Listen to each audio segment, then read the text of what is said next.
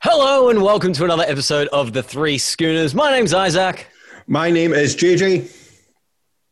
My name is Ash. And we've replaced Dave because unfortunately he did go to his medical trial and did die by shitting himself. What a horrible way to go. So we've got Ash instead. Welcome, Ash.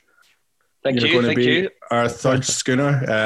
To be honest, it's not really that big the shoes aren't that big to fill. You'll be fine. You got the same. Right, so, yeah, guys, sorry I'm late. God damn it. Sorry, I'm late. Sorry. Well, we had a funeral and everything planned, mate. What? We had a funeral planned for you. What do you mean? Because you tricked yourself to death. Shit myself. You're talking about the clinical trial. Yeah. Yeah. No, still very much here. Oh, Ashley, hello. Oh, hi, David. Nice to see you. Ashley Nicholls, what a time to be alive, boys, hey? What a time. I'm only here because I thought I was taking your place, but what's going on? We might as well just have him as a guest now, I suppose. Maybe. Dave's the guest. I'm in. Sorry, I was here first, mate. 3 schooners plus 1. Well, we Like wouldn't be pot. we wouldn't be the 3 schooners without, of course, our selected beer every week. And since Ash is the guest, we'll let him go first. Ash, what beer have you got? Well, I heard you say beer. So I did get a beer and I got a wonderful Ducati. Worst of the worst. Hold on. But I only got that as a disclaimer for my actual drink this evening, which is a vodka cruiser. It just gets worse and worse. Are you able to like unguest a guest this quickly? What's the issue?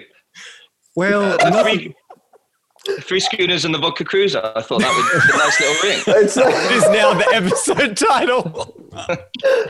Jesus. So I have 4 of these. Well, firstly, our audience isn't fucking teenagers. Jesus. I was trying Ash. for Bacardi Breezes, but they no longer exist, apparently. Which Really hard to... You can get them overseas. Not even down at Ackland Street? No, I honestly, that was my plan. Gone. So vodka cruisers, and it's not just raspberry, it's wild raspberry. Whoa. So, You're in for a big night, mate. Extra sugar. yeah, big night for me. 4 of these, 4.6%. So Is that actually how much they are? what? Are they actually 4.6? Yeah, absolutely. What? Yeah. That's actually really strong. So stronger than yours. So What have I? Right. Yeah, there you go. 4.6 is not really strong. Like, you all laughed at me. Stronger than You water. all laughed at me. Isaac, what have you got? I've still got the same case from last week, and I couldn't be fucked buying more beers. So Storm Brewing Co's Yes. Super Dry Beer. Wow. Have we figured out what makes it dry yet? It's the yeast. Half the bottle's beer and the rest of it's just sand. Oh, well, Dave, what have you got? Well, I mean, I'm following in Isaac's footsteps. I've not really been original. I've got 30, fresh fair. hey. Where we all learned that, Furphy comes from drinking out of a water trough or something like that. Yeah. Like the circle we had for that story. But where does the name come from? And JJ, over to you, mate. What have you got? I can't believe I'm the only one with a different beer this week. No, I got 24 Desperados for my birthday from my mate, and we sat and drank them all. We drank all of them. Right.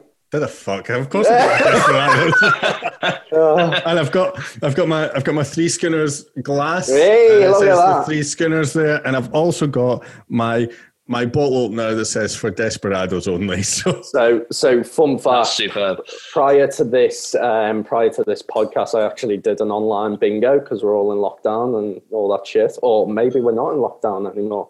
But there was a girl in that bingo who was drinking a Desperado, and someone was like, "Where did you get that Desperado from?" And she was like, "Oh, I went to JJ's online trivia, and he said he got it from this place and say it killed her. So I went there and bought a crate myself." There you go, mate. You're bringing JJ driving economy. Can we just cut this bit out of the podcast and send it to Desperados just to be like, I am actually an ambassador. I'm doing you some business here. That's our one goal by the end of all this, is that you or we need to be sponsored by Desperados. happens. It just needs to happen. Just one episode. I just want. Oh, that's all I need. I don't. So Ash, if you don't know, mate, we've well, you might be aware, we've been kicking off this podcast. It's been doing all right, hasn't it, fellas? But every week we're not in the market for sponsors, but we kind of make it a bit obvious we want a sponsor. And do you know, Dave, what are you aiming for this week? Have you got it on your t-shirt? I can't say, mate. But yeah, how many sponsors do you think we've got so far, Ash? I imagine 0. But yeah, that would be very accurate. Weeks mate. go on. I think give it a month, 2 months. I think probably still 0. Yeah, would be give it 3 fucking years. my guess. I think we should hire Ash as our sponsorship consultant. Oh wow, because Ash, you're quite connected, aren't you? I do okay. Yeah, I do okay. But when it comes to what you're after, Desperados, I'm not sure I can help you there. Listen. Actually, Coca-Cola, I have worked for Coca-Cola a few years back. Do you remember when they had those skinny Taste of Summer cans? They were multicolored. Yeah. When I was here about 4 or 5 years ago, one of my first jobs was to whack them in a van, go around and refill these vending machines at all the big train stations in Melbourne. And but they weren't like, they were pretend vending machines. So they were like screens with adverts on. If someone touched them, the Coke came out the bottom. It was free. I remember. So That's the dream, boys. I thought when you said they were so, pretend, you put your money in and nothing comes out. No, that's the opposite. But that would also be great. But yeah, I used to go around 3 times a day and refill in all the sort of big stations in Melbourne. And then when the campaign finished, they gave me about 100 pallets of them to get rid of, and I just went and sold them to corner shops and made some money. Which was, oh boy, I remember. You are like a Del boy, aren't you? Really? Well, I wasn't going to drink all of them. I'm already too large without doing that. So. How's it? Because you famously went on a weight loss competition with one of our friends, didn't you? I did. Yeah, he's downstairs now. To be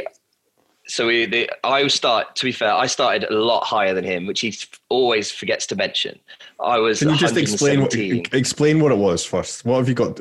Okay, so the competition was purely first one under 100 kilograms. We're both big boys, so it was a bit of a challenge. But I started on 117, which is at the time was bigger than Tyson Fury. So that's not ideal for me. He was 109, but I thought that was a little bit of motivation. And yeah, it was purely to get under 100. The deal was first one under 100 had to buy the other one a meat and wine code dinner worth $100 plus a bottle of wine, plus the minute that someone went under 100, we had to go to the nearest kebab shop and have a HSP off, just as a kind of winner's treat. Terrible for the loser, because someone from the not only do you lose, Australia might not know what an HSP is. So, well, in England or in the UK, it's a doner meat and chips. Basically, here it's called a halal snack pack. Yeah, it's just like honestly like a carton of chips, loads of doner meat, garlic sauce, chili sauce. I put lettuce and onion on, and everyone thinks I'm weird, but I just think it balances be healthy, nicely. Right? Be healthy. Yeah, healthy HSP. HSP light. HSP light. Sounds like a bloody heart attack in a tray. Really. It is, but it's unbelievable. It's unbelievable. The saltiest chips in the world as well. It's great. But the whole point was we both like a HSP. We're both very good at eating HSPs. So the reward was HSP off. So it was terrible for the loser, because not only did you just lose $100, you lost the bet, you also have to stuff your face when you're not under 100 kilos. So yeah, and I lost. Yeah, but has your housemate had the meat and wine co thing yet, or? Well, fortunately, the second I knew I was going to lose, I sent the second wave of coronavirus out, so to take it up. Yeah, it's actually so no, but it's all me. The whole reason this has happened is I was trying to get out of a bet. Yeah, so there you go. It's pending. But no, what annoys me most is he was 101.5 the day before. And he said to me, I feel like I can get under 100 tomorrow. So he didn't eat, didn't touch water for a day and a half, went on the scales, took all his clothes off, and he was 99.9. And then took a video and then left and stuffed his face, and he's now 110 again. It absolutely kills me inside. If I recall, weren't the rules that you had to measure it like 24 hours later or something? I could have challenged him and also got under 100 24 hours later, but I knew I was nowhere near, so I just didn't bother. You're too busy drinking your vodka cruisers full of sugar. Yeah, I knew I was still floating. Yeah, I was still 105, something like that. I gave him it. But that's 12 kilos, right? In this little competition. Yeah. That's still a really good job. I love that though. Here's your prize, but you can't fucking have it. Fuck you, motherfucker. tiny bit of justice in that for me. Meanwhile, you get the HSP, which you love. So there you go. Who's the real winner in all of this? That's right. So Ash, oh, come on. Go on. Sorry, mate. I was just saying we decided to do it again outside of this lockdown. So we'll keep you posted on results there. But I think we're about even now. So fair challenge this time. You heard it here first, Three Skinners listeners. We will, of course, be having live updates minute by minute straight after lockdown. I hope you're all going to hold on by the edge of your seats. We will be taking bets. May the best man lose. Technically. Yeah, that's me. Right, thank you. How does that actually feel, Ash? You are our first guest on this podcast. Surprisingly, I don't know how, but you were highly requested. So, and also, Ashley, trying to book you, the busiest man in lockdown. I mean, you don't have a job, do you, or whatever? But you were incredibly hard to get on the show. I think it would have been easier getting Beyonce on or something. To be honest, it is. We've got her on next week, mate. Well, as long as you can pay me what you pay Beyonce, I'm happy. Yeah. She's looking for some of them, the feeling of summer Coke cans. That's all she wants.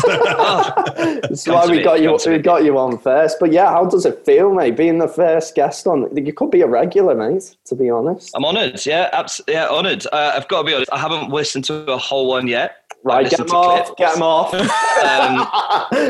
So I don't know what to expect, but I thought that was the better way to go about this. Just you know, not knowing what to expect, no planning, just hit me with what we're doing. First guest, I'm happy to be here. Who have you got? Who's next? Is it my housemate Dwayne? Beyonce. We've been through Beyonce's next. Yeah, and then we might get and similar figures. Get Danny on after that. Get the other side of the story about the weight loss. Oh man, it could be like a Logan Paul KSI thing that we've got going on here. Have Ash and Danny and get them slagging each other off. That's a boxing match I would watch. I would watch that all day, every day. This has been discussed. It has. Do you want to elaborate on the famous boxing match that we almost had at base on was it Valentine's Day? What day was it? The jelly wrestling. No, the actual big wrestling match with Wilson and Glenn and all that kind of stuff. Well, a few of the couple of the guys consider themselves pretty hard, pretty good at boxing. Our mate Adam just talks absolute nonsense, and no one's ever seen him throw a punch, but he reckons he's the best boxer going. So him and one of the other guys, Glenn, who actually trains martial arts, as far as we're aware, also not seen, so who knows, have been yapping at each other for about 3 years. There's been dates set every 6 months, and it's usually Adam that pulls out or disappears, but this has been going on, Isaac, for 3 years? I mean, we had the boxing ring booked. And we had a boxing ring booked? Yeah, we had a ref and everything. The last time. And then something. We actually had it proper planned. There was a reason we had to pull out. Something happened. Honestly, I think it was just Adam telling me he hasn't trained again. It wasn't there an issue with the height as well, with the red slats? Yeah. We had to slats on the roof, health and safety stuff, which we've now fixed, having changed the bar. So technically, it could go ahead. On that note, though, I have actually trained with Glenn. I did a boxing session with Glenn. Okay, thoughts? He absolutely destroyed me. The man is ridiculously fast. Are we talking about handsome Glenn? Yeah, handsome Glenn. Oh, he's too handsome. He is handsome. It's very dashing. You say handsome Glenn, but me and him get mistake of each other often. I don't know how. So I mean, no. When? He'll tell you. I was. This was prior. Well, sorry. Yeah, a long time prior to the 100 kilo challenge. Everyone, when I was on the desk at base, used to say, "Oh, you're the bingo guy." In what world? In what world? Ask him. He was fatter and I was skinnier, and somewhere in the middle there we merged. Became one. It happened so many times. He used to get annoyed about it, which is a bit of an insult. But I've just realised something. For those that are watching and can see the video on YouTube or wherever we posted this, and you will be able to see that Ash is recording, of course, through an absolute fucking potato. But you will be able to see that Ash is wearing a hat at the moment. What's under the hat, Ash? What's going on there? Just the usual, really. Yeah. And what do you mean by the usual? Because we've got a friend, Dave. It's like Zac Efron lookalike who, he's getting some nice highlights. That would be me. You're talking about it. Yeah. There you go. How's what's going on with your hair? I mean, what he's trying to say is take your fucking hat off. I would, but it's plugged in. I can't. Oh yeah. Well, is this the fucking Matrix? So JJ, I have dyed my hair literally since I was 17, maybe 15 years old, actually, almost yearly, perhaps a little bit less. David, down there. Right, this is an attack on me. Decided, I knew this was coming, and I'm prepared. David dyed his hair at 30, and because I did it at that period of time, I wasn't quite blonde. He now claims he was the first to do it. The first person to ever dye their hair blonde. Honestly, if you listen to him speak, that's how it sounds. I mean, I'm working. I mean, ours compared are very, very different. I'll get a little bit more out for you. There's put it away. There it is. Away. Yeah, okay, away. Super Saiyan hair going on there. Yeah. But Dave, if anyone's wondering if it's any good or not, Dave actually was very upset at how white my hair was. Quote from me. I did give you a compliment the other day. He did on how white it was. He did. But I believe that was because you've been. Yeah, we lived together for a period, and I strongly believe you had seen my hairstyle and tips and took them on board yourself. That is my strong belief. So I never thought the Three Skinners would come down to a health and beauty kind of podcast. Yeah, there we go, guys. Yeah, we're going to get sponsored by Pantene Pro V next. Or Fanola, purple shampoo, Fanola. Oh, yeah. Do you want to be able to be seen from outer space with your hair? Contact Ash. What do you mean? Nothing, Ash. So let's get back to this. So you were talking about Glenn, who is one of the guys who are about base all the time as well, and how much you two look alike now. And Glenn is also a very charismatic host of bingo. Basically the opposite of Ash. Yeah, basically. How this occurs. I'd say Ash is quite charismatic. I remember the first time I met him, and I mean, he's always stuck in my mind. So it's hard to forget when he's got bloody peroxide dyed hair. And you cannot talk. You cannot talk. Why I do it. Yeah. So Ash, let's go a bit on topic. When the hell did you get to Australia? So I've been here twice in two little spells. Well, one big spell, one smaller spell. I first got here in June 2009. Jesus. I think you were in primary school or nappies or something. I think I left secondary school in 2005. So I was in high school. I was 17 years old when you got here. Yeah. Really? Well, Dave, you're right behind me, so let's not.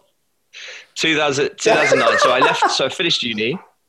Finished uni. So I'd been traveling a little. I'd been to New Zealand between school and uni for 2.5 months. So in England, having a gap year is quite a big thing. I'm not sure if it's so much of a big thing here. But I went to New Zealand for 2.5 months with a mate, and I just loved it. And I knew that after uni, I wanted to go straight away again properly, and sort of travel and end somewhere and live somewhere for a bit. And I wasn't sure where, but I ended up doing South America for 6 weeks, New Zealand Fiji, and then Australia. Whereabout in South America?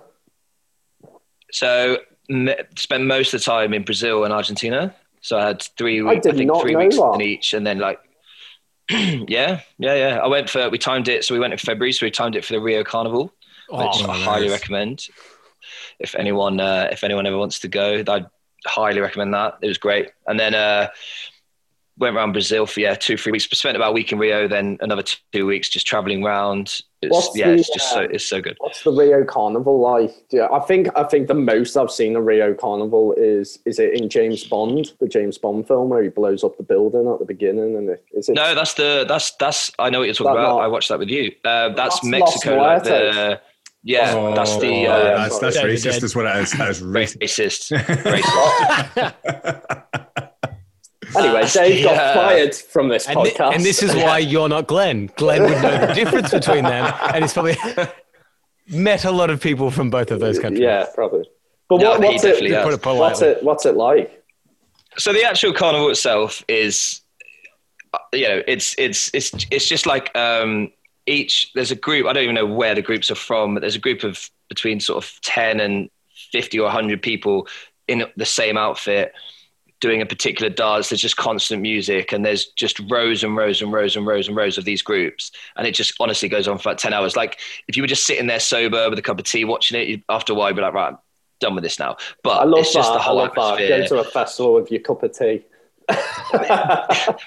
It's just like the whole point of it though, because everyone goes, it's just an event, and everyone in the crowd is just like, it's just a big festival. You're not really focusing too much on that, but it is like, if you were to, the dancing and stuff's great, but yeah, after a while it's like, okay, right, let's just get a bit pissed now and see what everyone else is doing. But no, it's just the whole week, the whole 2 weeks around the Rio Carnival, whole of Rio, whole of Brazil is just nuts. It's just so it's like I can't even.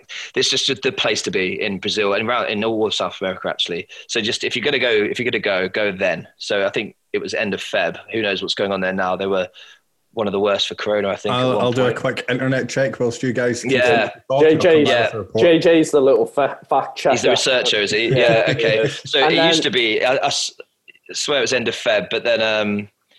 But yeah, no, it's brilliant. It's just the whole atmosphere. The whole place just goes crazy, and the actual dancing for our culture. I'm not sure how long you could watch it for, but that's just a kind of, in the end, it becomes a side point, and you it's just the whole atmosphere and everything. So yeah, really good. Brazil has had a total of 4.6 million cases and 140,000 deaths. So I don't think it's going well, is how I No. I'd say it's probably not going to happen this year. No, February will be fine. Trump said by April. That just passed. So I reckon by February we should... He did also say, bleach will kill coronavirus. And there was a slight hint that maybe you should inject yourself. He just asked the scientists if that was possible. Yeah, press conference to the whole fucking country. We can research that. Yeah, right. Yeah, no, we can. Yeah. It's like, maybe you should think of this before you went live. So, yeah. But then, so you do South America, and then you go on from there. So then I went, so a couple of girls from uni were in South America, because we did all that together.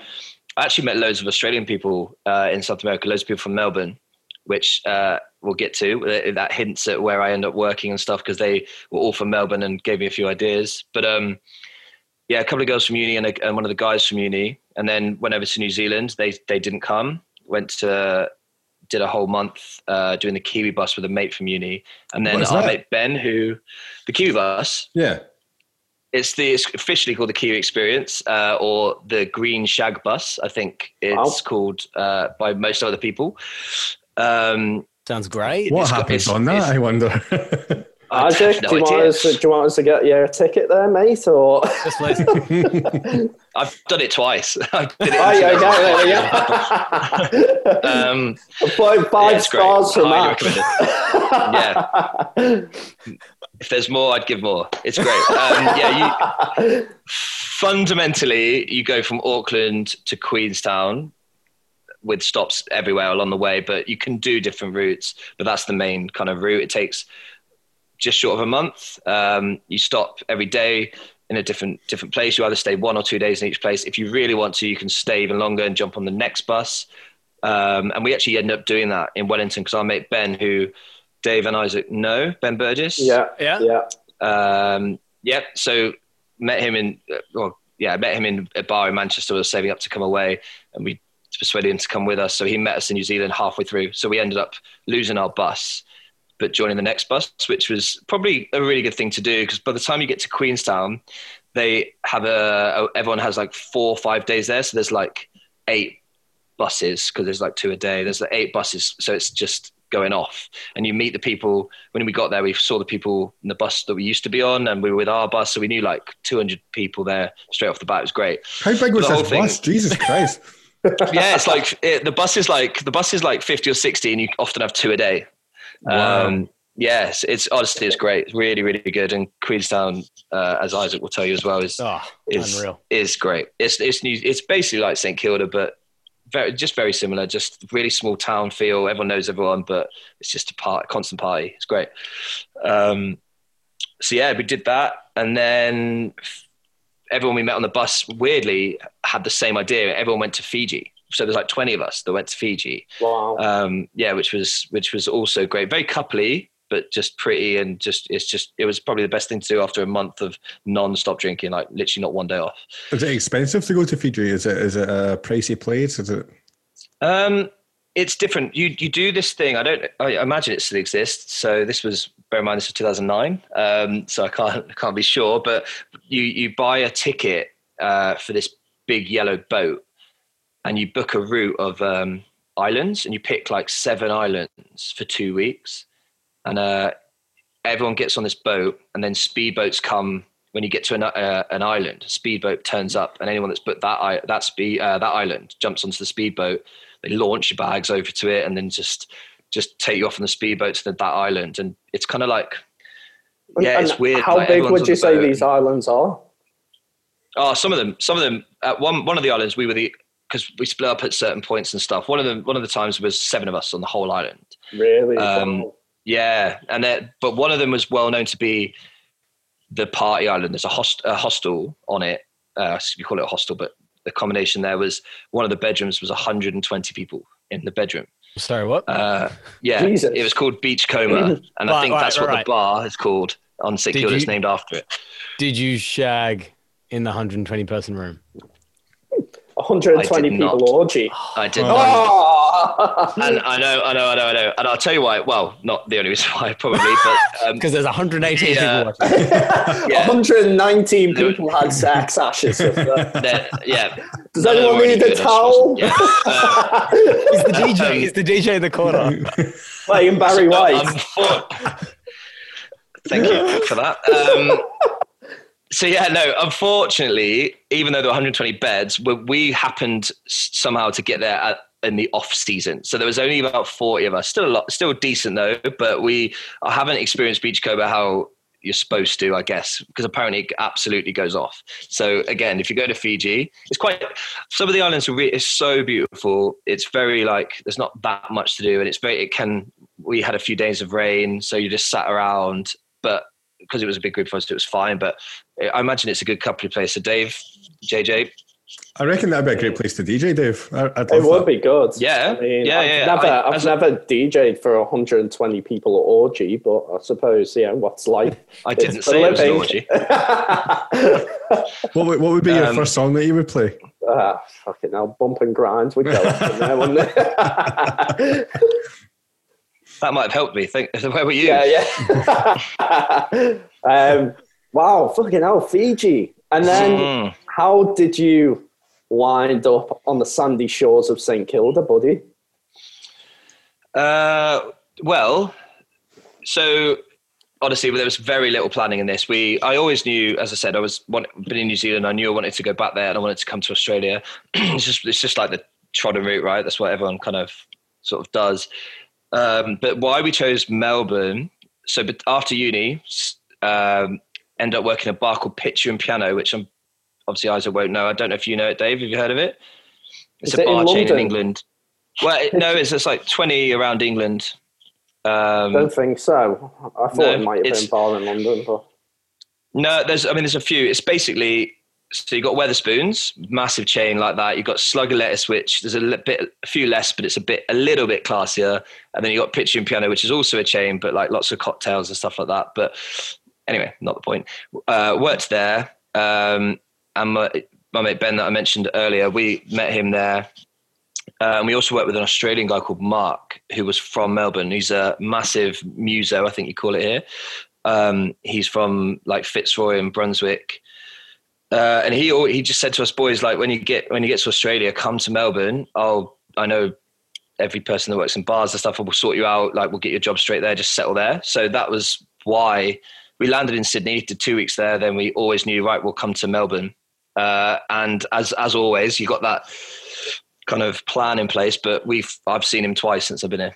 So you just never, really? It's one of those things, right? Yeah. You just but that's why we came here. I think, I don't know if I would have ended in Sydney or here without his input, but we just booked base in St Kilda, 2009. And actually, Isaac, until we changed the system a few years back, our booking, I looked up 8 years later, and our booking was still sitting there. Is this in charts or? No, Guest-centrics. Okay, pre-turnover. Okay. But yeah, for those listening, they're talking about software things. Sorry, no, very brief. Didn't you stay at the Ritz? Or is that a... So, yeah, no, I did. So we stayed at base for two weeks. And then we knew we were sticking around. We were gonna kind of get jobs. So I don't even know how and why we did that, but we ended up at Coffee Palace, which is now owned by us, but back then it wasn't. It was an independent currently thing. Where I am. Currently where I live. Currently where you are. Currently where you live. Yeah. Oh, right now. Yeah, literally. Yeah. So, so we, back then it was, I don't know why, but it was all English, all Swedish, which, as you can imagine, was not great too bad. Yeah, it was great. It was rather pleasant. But it was fine. Yeah, it was fine. It'll do. It was sufficient. Yeah. But we turned up in June, and because we had zero planning, that obviously couldn't be worse in terms of weather. But honestly, I don't know if it's just because I experienced it then or just wishful thinking. But I swear it was busier then. We didn't think it was quiet or anything like that. It just went off all the time, even in June. And this is when? What year is this again? Sorry. 2009. This is still 2009. I was still a virgin. This is still 2009. Yes. Still are, Isaac, don't lie.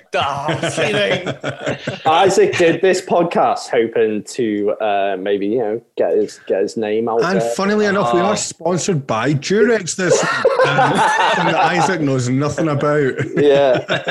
And then like in one of the podcasts he was like, my dick is like a small square fish penis. I was like, I could confirm that.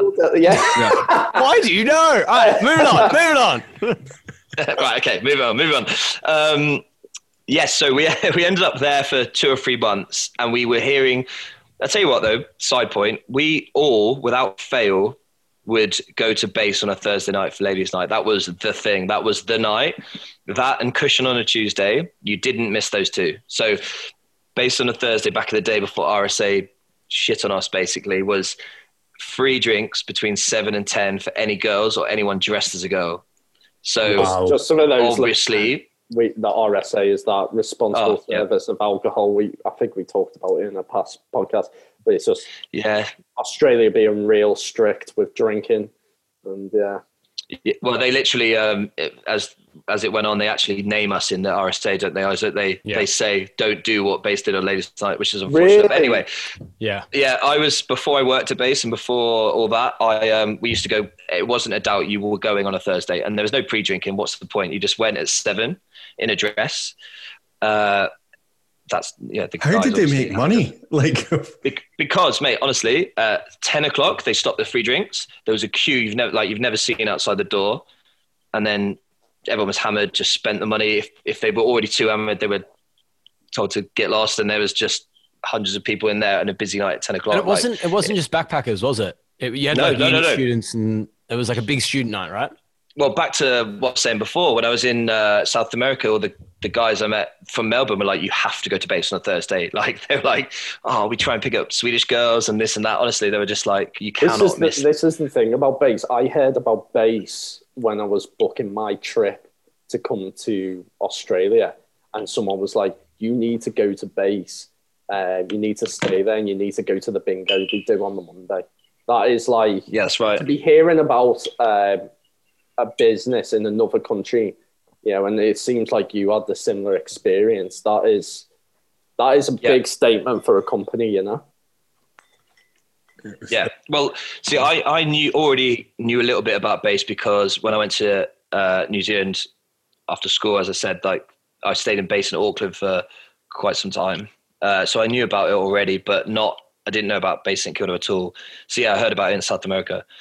And also when we did the Kiwi bus, at that point you stayed at base all the way across the country. So yeah, we always knew we were going to stay there. It was just great. So lived at Coffee Palace for 3 months doing that, and then we were hearing about this hostel just down the road called the Ritz. As you do, we're like, right, we know everyone here now. Let's go over there and see what that's got to say for itself. So we just all moved over there. So we knew literally everybody in St Kilda. But yeah, we just got a bit comfortable in Coffee Palace. It was great, but we thought we'll try that one as well, the Ritz. So 2009 happens, and then well, we're in 2020 now, so there's a big gap there. Just before we go into that, boys, I just want to quickly interject and tell you that I am opening my second beer. So are we on the second one? Are we? Yeah. I'm finishing my second beer. Come on. How's your vodka? Don't announce that you're behind. Listen, it's the person in the lead's job to announce where they are. I'm looking specifically at Ash, who seems to still be on his first vodka cruiser. JJ, thank you. Okay, that is 2. Wow, Jesus, watch out! You might get a sugar rush. Yeah. Will. It's honestly, I've been like, we'll come to this later, Ash, because obviously we have a relationship and bloody doing heavy drinking and but what happened in that 140 bed room? Yeah. That's where I met. Keep it quiet. But yeah, we'll go into that further about how we get people to drink and the things we've done. But being mates with Ash, I've always known him in our friendship of being terrible at drinking drinks. You're quite possibly the worst. Wow, that's a huge call. It's ridiculous. What do you mean by that? You go to bed at 10 p.m. all the time, Dave. Ash is always standing at 5 a.m. You have no legs to stand on. I mean, I need my sleep. It's got that beauty regime he told us about. Yeah. I just bathe and moisturizer for 12 hours. Right, so you moved into the Ritz. Yes, I moved into it. Okay, and then we stayed there. So as I say, we didn't plan particularly well. So in Fiji, on our last night, a few of us got together and went like, do we actually need visas for Australia? Like, what do we have to do? So we all jumped on the local Wi-Fi. Like, I honestly think you need one. And there was about 20 of us at this point, but about 8 of us doing this, and we all ended up with different visas. So a couple of the guys got working holidays. A couple of the guys got the 6-month tourist visa, which was a thing. I still think it's a thing. I'm not sure. You had to pay a bit of money. Somehow I ended up with a year tourist visa. It's like, well, ticket, like, perfect. Like that'll do. I'll just use that. And only turns out later that that visa means you have to leave the country every 3 months. And really? I had no idea about that. Yeah. So what? That's mental. Why would they give you a year and then go, but after 3 months you have to go home? No. Go to New Zealand, go to Fiji, Georgie, who knows? Yeah. You just have to kind of show your face at the border and be like, all right, I'm still here. I don't know. But I didn't know that. So I got some sort of notification the day after 3 months being like, you've overstayed your visa. And I was like, what? I've got a 12 months. Turns out I didn't. Obviously I had the 3 month thing. So I had to go to immigration on Lonsdale Street, and I got locked in. I was like, can I just go to the toilet? Like, no, you can't go anywhere. It's like, what do you mean?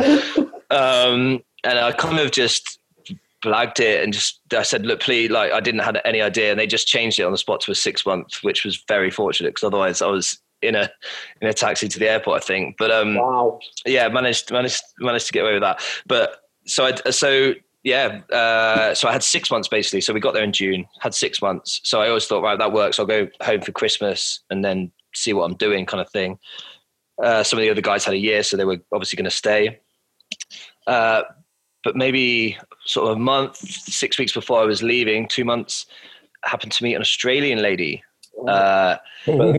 There's love in it. Love interest. Yeah.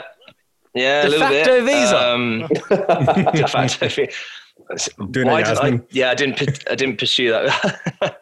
Met her in the sea baths, which we all know very well. Oh. Yeah.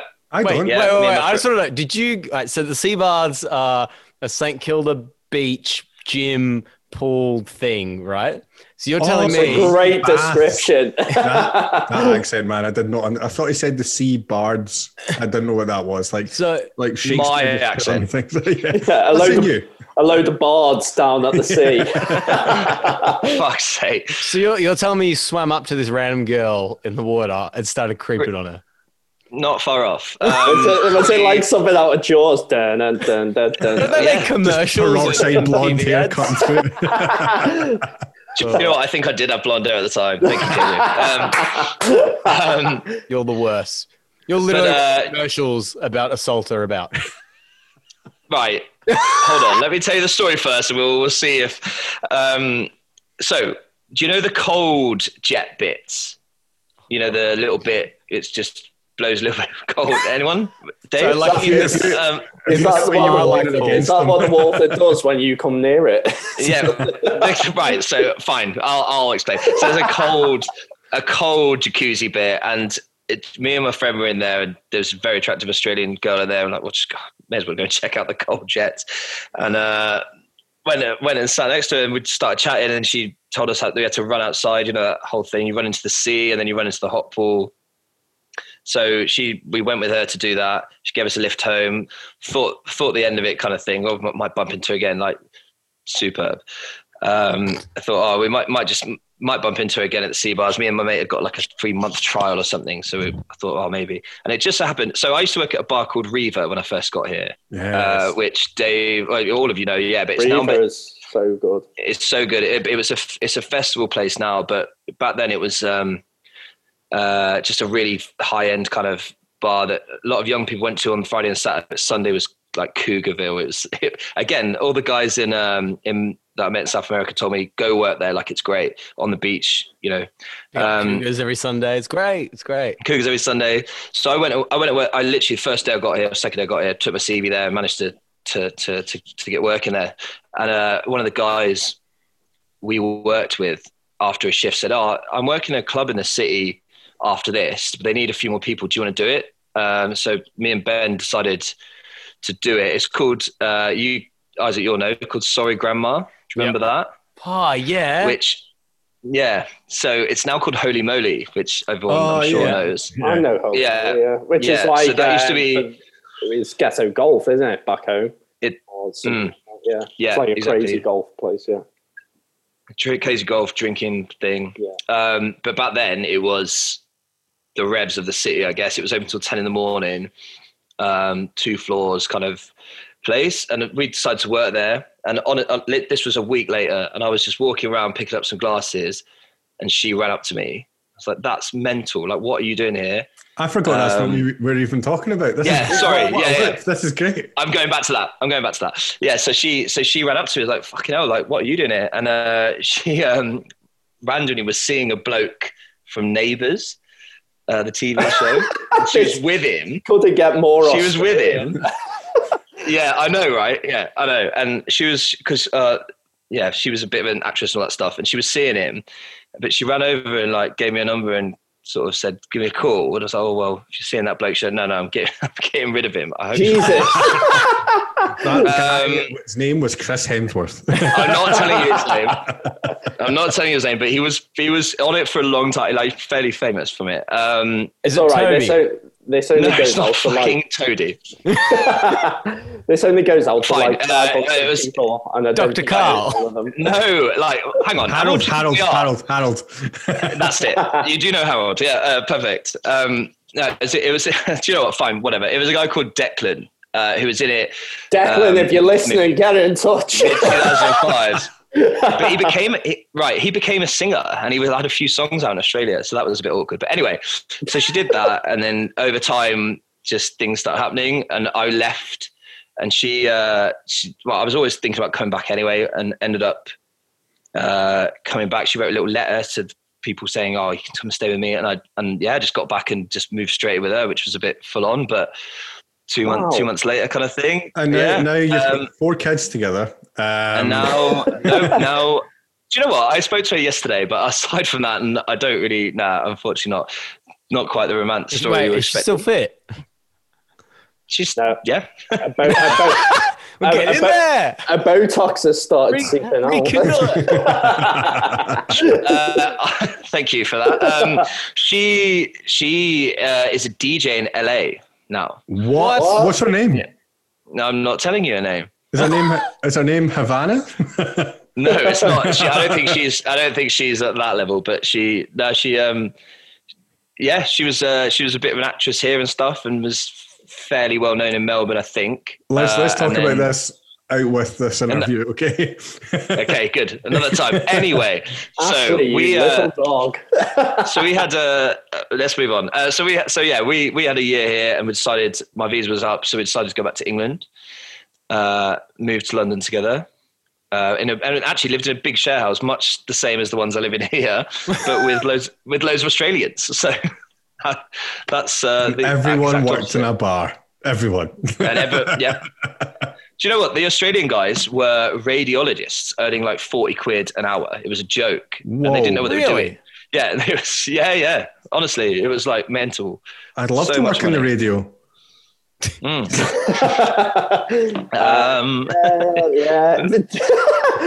JJ in the radiology department, and here we go.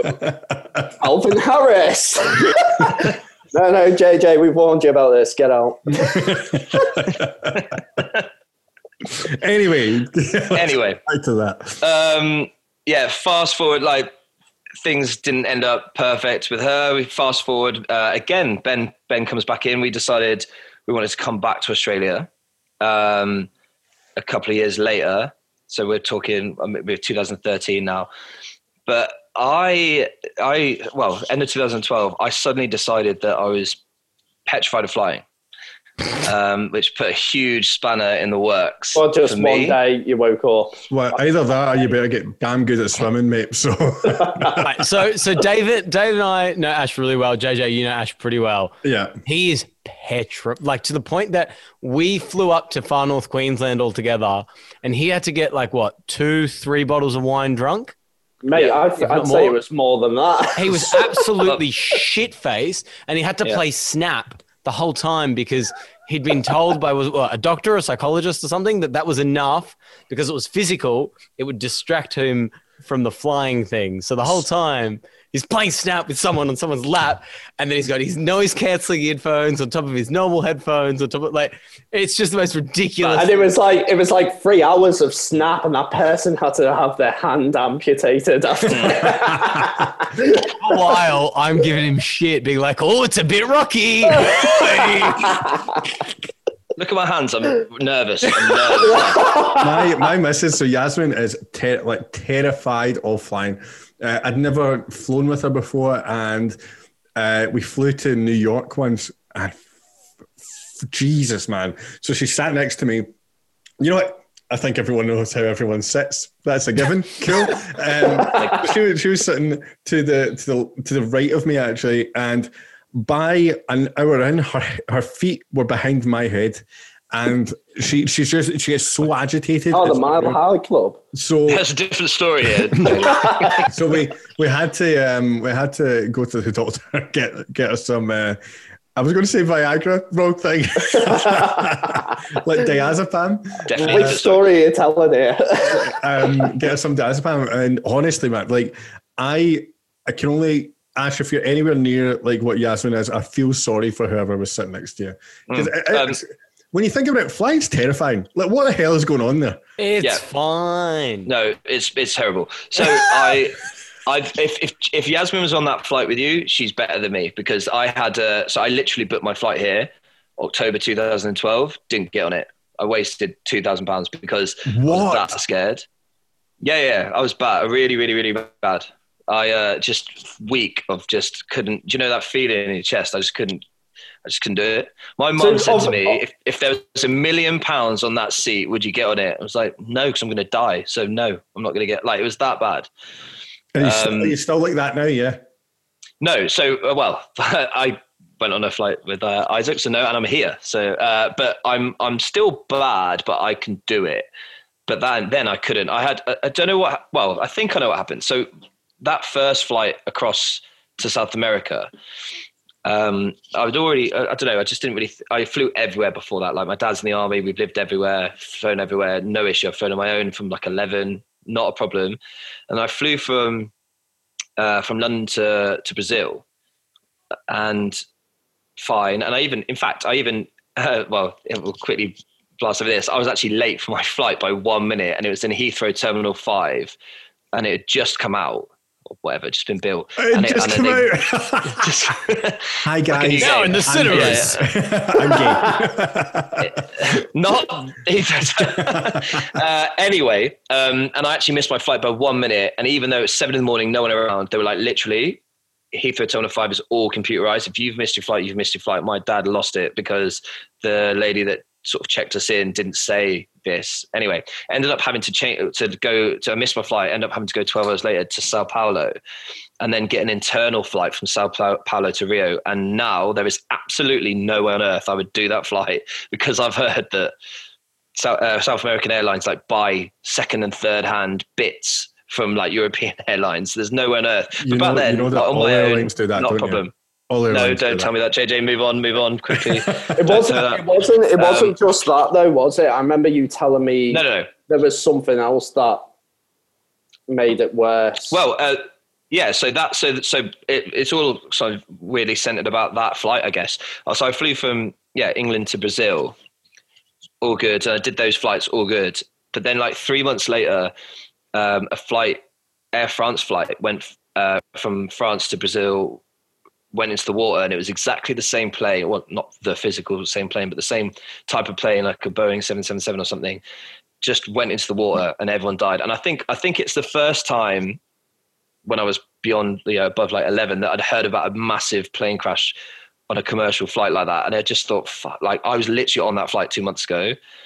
And every time I flew from then on, I was just really nervous, but I was fine. I did it. And then me and again, Ben's back again. Me and him flew to Bulgaria, where my family we've got a flat in the ski area of Bulgaria. You fancy bastard! Yeah, Isaac's gone, by the way. Guys, we said no one rich in this. That's what we said. We said. I know we did.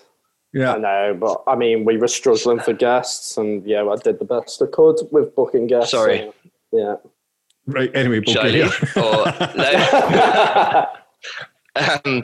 So we've got a flight. We've got an apartment there, and while I was in London that time, between Australia, me and Ben went over and did a month, 6 weeks there.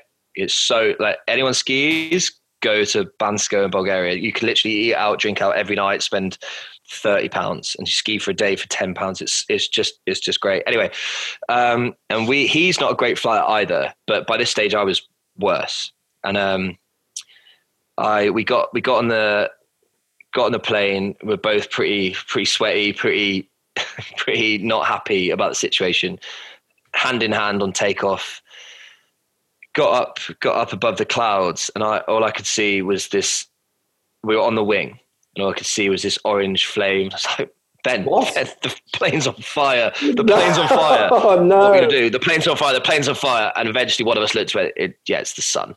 And it just like we were so bad, so sweaty. The air stewards ran up to us and went, look, have these, and gave us 2 little bottles of rum each, down them. And when we landed, did they see that you were physically stressed? Yes. horrendous. We were like sweating, holding hands, like shaking. It was awful. And yeah, they ran over, gave us 2 bottles of rum each and just down these, those mini ones. Yeah. And they're like, we're not meant to do this, but have them. And when we landed, I was so relieved. I was just like, what the fuck am I doing? Putting myself in a tin can in the sky for what am I doing? I'll just get a bus. And honestly, I've been to Bulgaria 3 more times since then in a car or in a bus. It takes 45 hours. Are you kidding me on, mate? And I've done it. Nope. I've done that right. 3. Right, here's the thing, right? See if it's your time to go, mate. It's your time to go. And see if you're going to go down in a plane. And that's it. Right. But let me, that logic, I understand what you're saying, but if you put yourself in a situation like that, if I wasn't on the plane, I'd be fine. Do you know what I mean? Cool. If you put yourself in a situation, if I hang you off a building, he's going to do some research. Yeah. Okay, here we go. Right. He's typing. We've done the stats. We've done the stats so many times with Ash. So do it. Let's get them out. Let's get them out. So what do you think the chances of you dying in a plane crash are? 1 in how much? So we're talking 1. I imagine it's 1 in a million. It's not quite that much, right? It's 1 in 205,550. Oh, that's even less than I thought. Right. Cool. Well, what do you think your odds of dying in a car crash are? 1 in 100,000. 1 in 103. No thousand. What do you mean? What do you mean by that? That can't be. What do you mean? Yeah. Right, so these stats. These stats. If you know anything about statistics, the question is, what is your chance of dying in a car crash? That means all of the car crashes in the world, how many have deaths in them? That's not saying what is your chance of having a car crash and then dying. It's if you're in a car crash, what are the chances of dying? It's the same with the plane crash, though. That's saying that can't be right. No, that is. That's because there's lots of plane crashes that just slide back onto the terminal. So the chances of you being in a car accident is 1 in 608. And out of that 1 in 608 is 1 in 108 or whatever it is that you'll die. That's because car accidents are considered any bump, nudge, or fucking tickle. But have you been in a car crash? Yes, I had my car written off. I have flipped a car through the air. Ash, have you been in a car crash? If that counts as a bump, then yes, a bump. That was it. No, one where you went, I could have died. Bit of bump. No, I don't. No, cool. Okay, cool. That's fine. That's fine. No. Dave, have you been in a car crash? I have, mate. I wrote off a van. There we go. Okay. Now, my question to you, Ash, have you seen a car crash where you've went, someone's died in that car in person? Not well. I've seen a few things. I've seen a lot of commotion and potentially, but no, great, I haven't fantastic. directly seen. Cool, great. That's all I wanted to know. Right, shut up now. Okay, so, thank you. Here's my next question. Out of all the times you've seen a car crash in person, how many times have you seen a plane crash in person? I have not seen a plane crash in person. You've not. How many times have you seen a plane? I've seen 1 or 2. Yeah, I've seen it. I'd say up until recently, almost on a daily basis, and not only that, but quite a few of them, when it been at places like airports, etc. And you know what? I've never seen one crash. Ash, your fear is unfounded, and you're the weakest link. Goodbye. Hold on. See you later, guys. Yeah, thanks. No.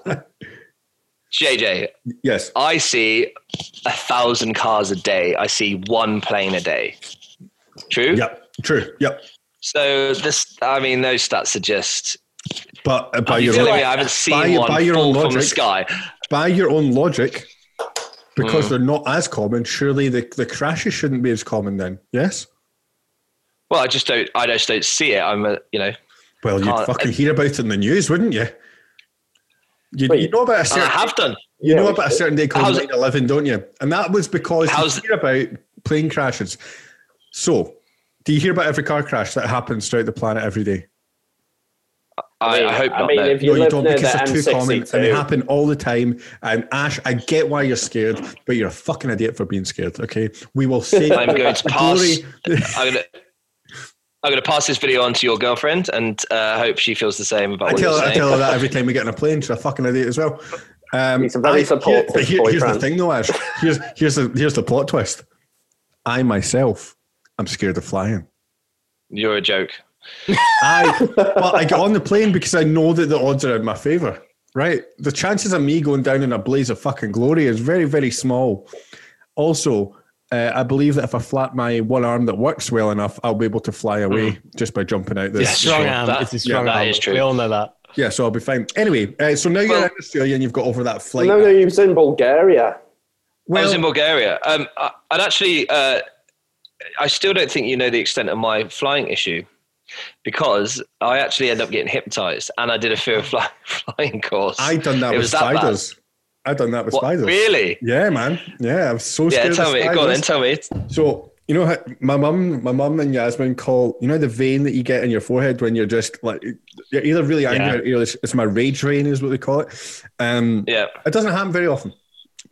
Unless when I seen a spider, I would. I could honestly. So the first time I came to Australia, I stayed in Perth, and I stayed with one of my mum's friends, uncles, a whole link of weird hamsters, best pals, girlfriends thing. And I was staying in his house, and his house was 3 stories tall, and then it had a garden that was 4 stories down. So technically, like the swimming pool was like in the 4th floor below. And I was sleeping in a room. I was only like 12, so me and my sister and I shared a room, and 2 beds were facing each other. I remember looking at my little sister and saying, "Good night, Pamela. Good night." And I turned around, and when I turned around, there was a huntsman spider just at me. You know, anyone that's not seen a huntsman spider before, they are massive. They're the most harmless spiders on the planet, but they are massive. I lost it. And I ran, and I don't remember running down the stairs, but somehow in the space of like 11 seconds, I was in a swimming pool because my logic was spiders can't swim. I've since learned that is not the case. Spiders can't swim. I didn't know that, so thank you. So I got hypnotized. And I remember it was yours the same as mine, Ash, where you get hypnotized, but you don't lose consciousness. It's not that. It's just someone telling you to what. Mine was, imagine a nice place, walk down a nice path. Did you get the same thing? Yeah. And I got the same. I had to pretend I was a superhero and I had to pretend I was this and that, but I didn't. Like, you expect, when you hear about hypnotism, you expect some bloke click his fingers and you're gonna act like a chicken for the next minute. Yeah, but yeah, there was none of that. It was just talking to your subconscious. Just at the end, why are my pants down? It's not a mouth-based video game. For me, it didn't work straight away. It really didn't. And I don't know if it was either it kicked in later on in life, or because you got it done subconsciously, you think this is going to work. But I just grew up, and suddenly I wasn't scared of the spiders anymore. What was your experience with getting it done for flying?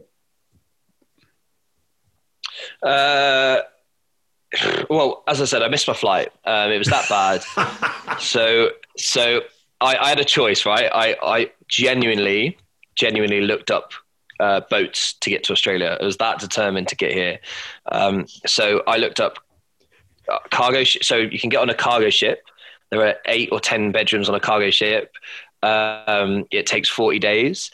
And you can do that, but it just sounded a bit dodge. Just how much did it cost? Load of blokes. It wasn't that bad. It was quite reasonable. It was like a few £1,000s, I think. I've done a room full of 120 people. In Fiji, I could do a boat with 10 blokes. Easy.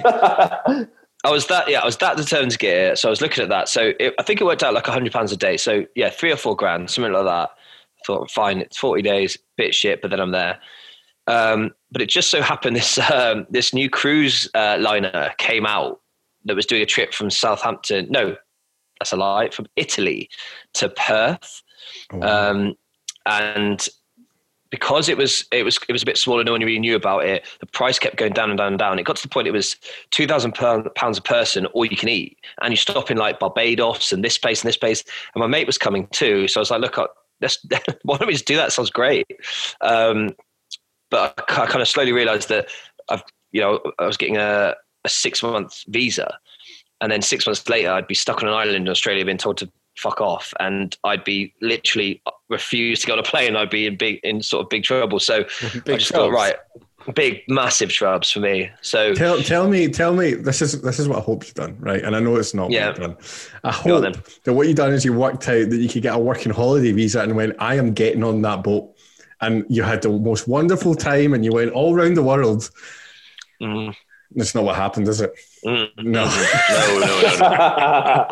No, absolutely not. So I realized, I needed to sort it out, right? So I was determined. The next 4, 5, 6 months of my life was literally sorting this out, and I'm still bad. So imagine what I was like then. So my dad's in the army. So we went and he managed to organize us going on these, like, they're £10,000 apparently a go, proper helicopter simulators, official army simulators. I had the professional guys in there because the way I see it, right, you can't practice being on a plane. You're either on it or you're not. You can't just go, give me a bit of takeoff, give me a bit of turbulence. You're all or nothing, and that winds me up. I think there should be like simulators and stuff and let you kind of build up. It got to the point where I used to think takeoffs were like 200 miles an hour and you're strapped to the back of your seat. I just built myself up to that. And when I actually flew next, this is so slow, but I just lost it. Anyway, so I did the helicopter simulator and it was so real. And that helped. I did a flight, proper plane. I was a pilot for a day and a plane simulator. My dad got some army pilots to show me around planes and show me how it all posh works. Ash. Wow. I did everything. And then I went to a hypnotist on. Good on your dad, though. Good on your dad. Yeah. Well, so good on yourself, Ash, for realising that this was an issue that you had and going out your way to try and get it fixed. Well done, man. That's good. Well, you got someone that wants to travel the world that can't get on a plane. It's not perfect combo.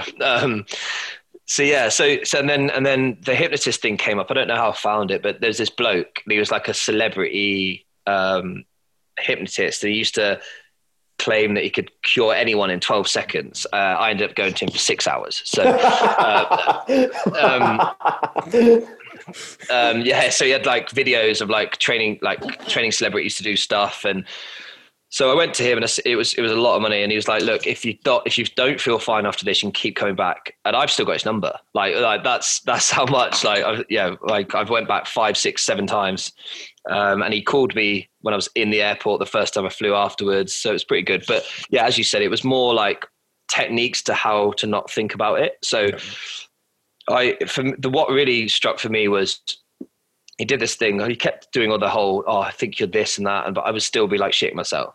So he did this thing where he was like, right, get up. And then he threw me a box of napkins and was like, keep throwing this with me. And then he gave me some maths and he told me to look at a map and all this stuff was going on. And then he stopped. He went, how'd you feel? I was like, I feel fine. And it just made me, that's why I play Snap, because it's so quick pace. So you don't have a minute or a millisecond to think. And it's just takes your mind off everything. And I put as Isaac said, I put the music on, I put just so that I do not think about anything. That's quite clever. Yeah, it's really good. Yeah. And that's the most thing I took out of it, because it is amazing how you can read a book. The human brain can, if you start teaching yourself techniques, how you can overcome fears with just a few mental techniques. Yeah. I mean, obviously in your case, it's been a bit difficult more for some people, but it is. And you hear of people who say, I can't even feel pain because they've practiced these mental techniques so strong. I mean, David Blaine is a typical example. All right, let's not use David Blaine as an example of anything. I think it's weird because it's two polarizing things. It's almost sensory deprivation, and sensory overload at the same time. Yeah. So that you can get through this. And I think, Ash, that's definitely what we're going to call the name of this episode, How to Get Over Your Fear of Flying. It has been quite focused on that, to be fair. I mean, if anyone, you've had pretty traumatic experience with it, and it sounds like you've tried a lot of options, more than most, so. Well,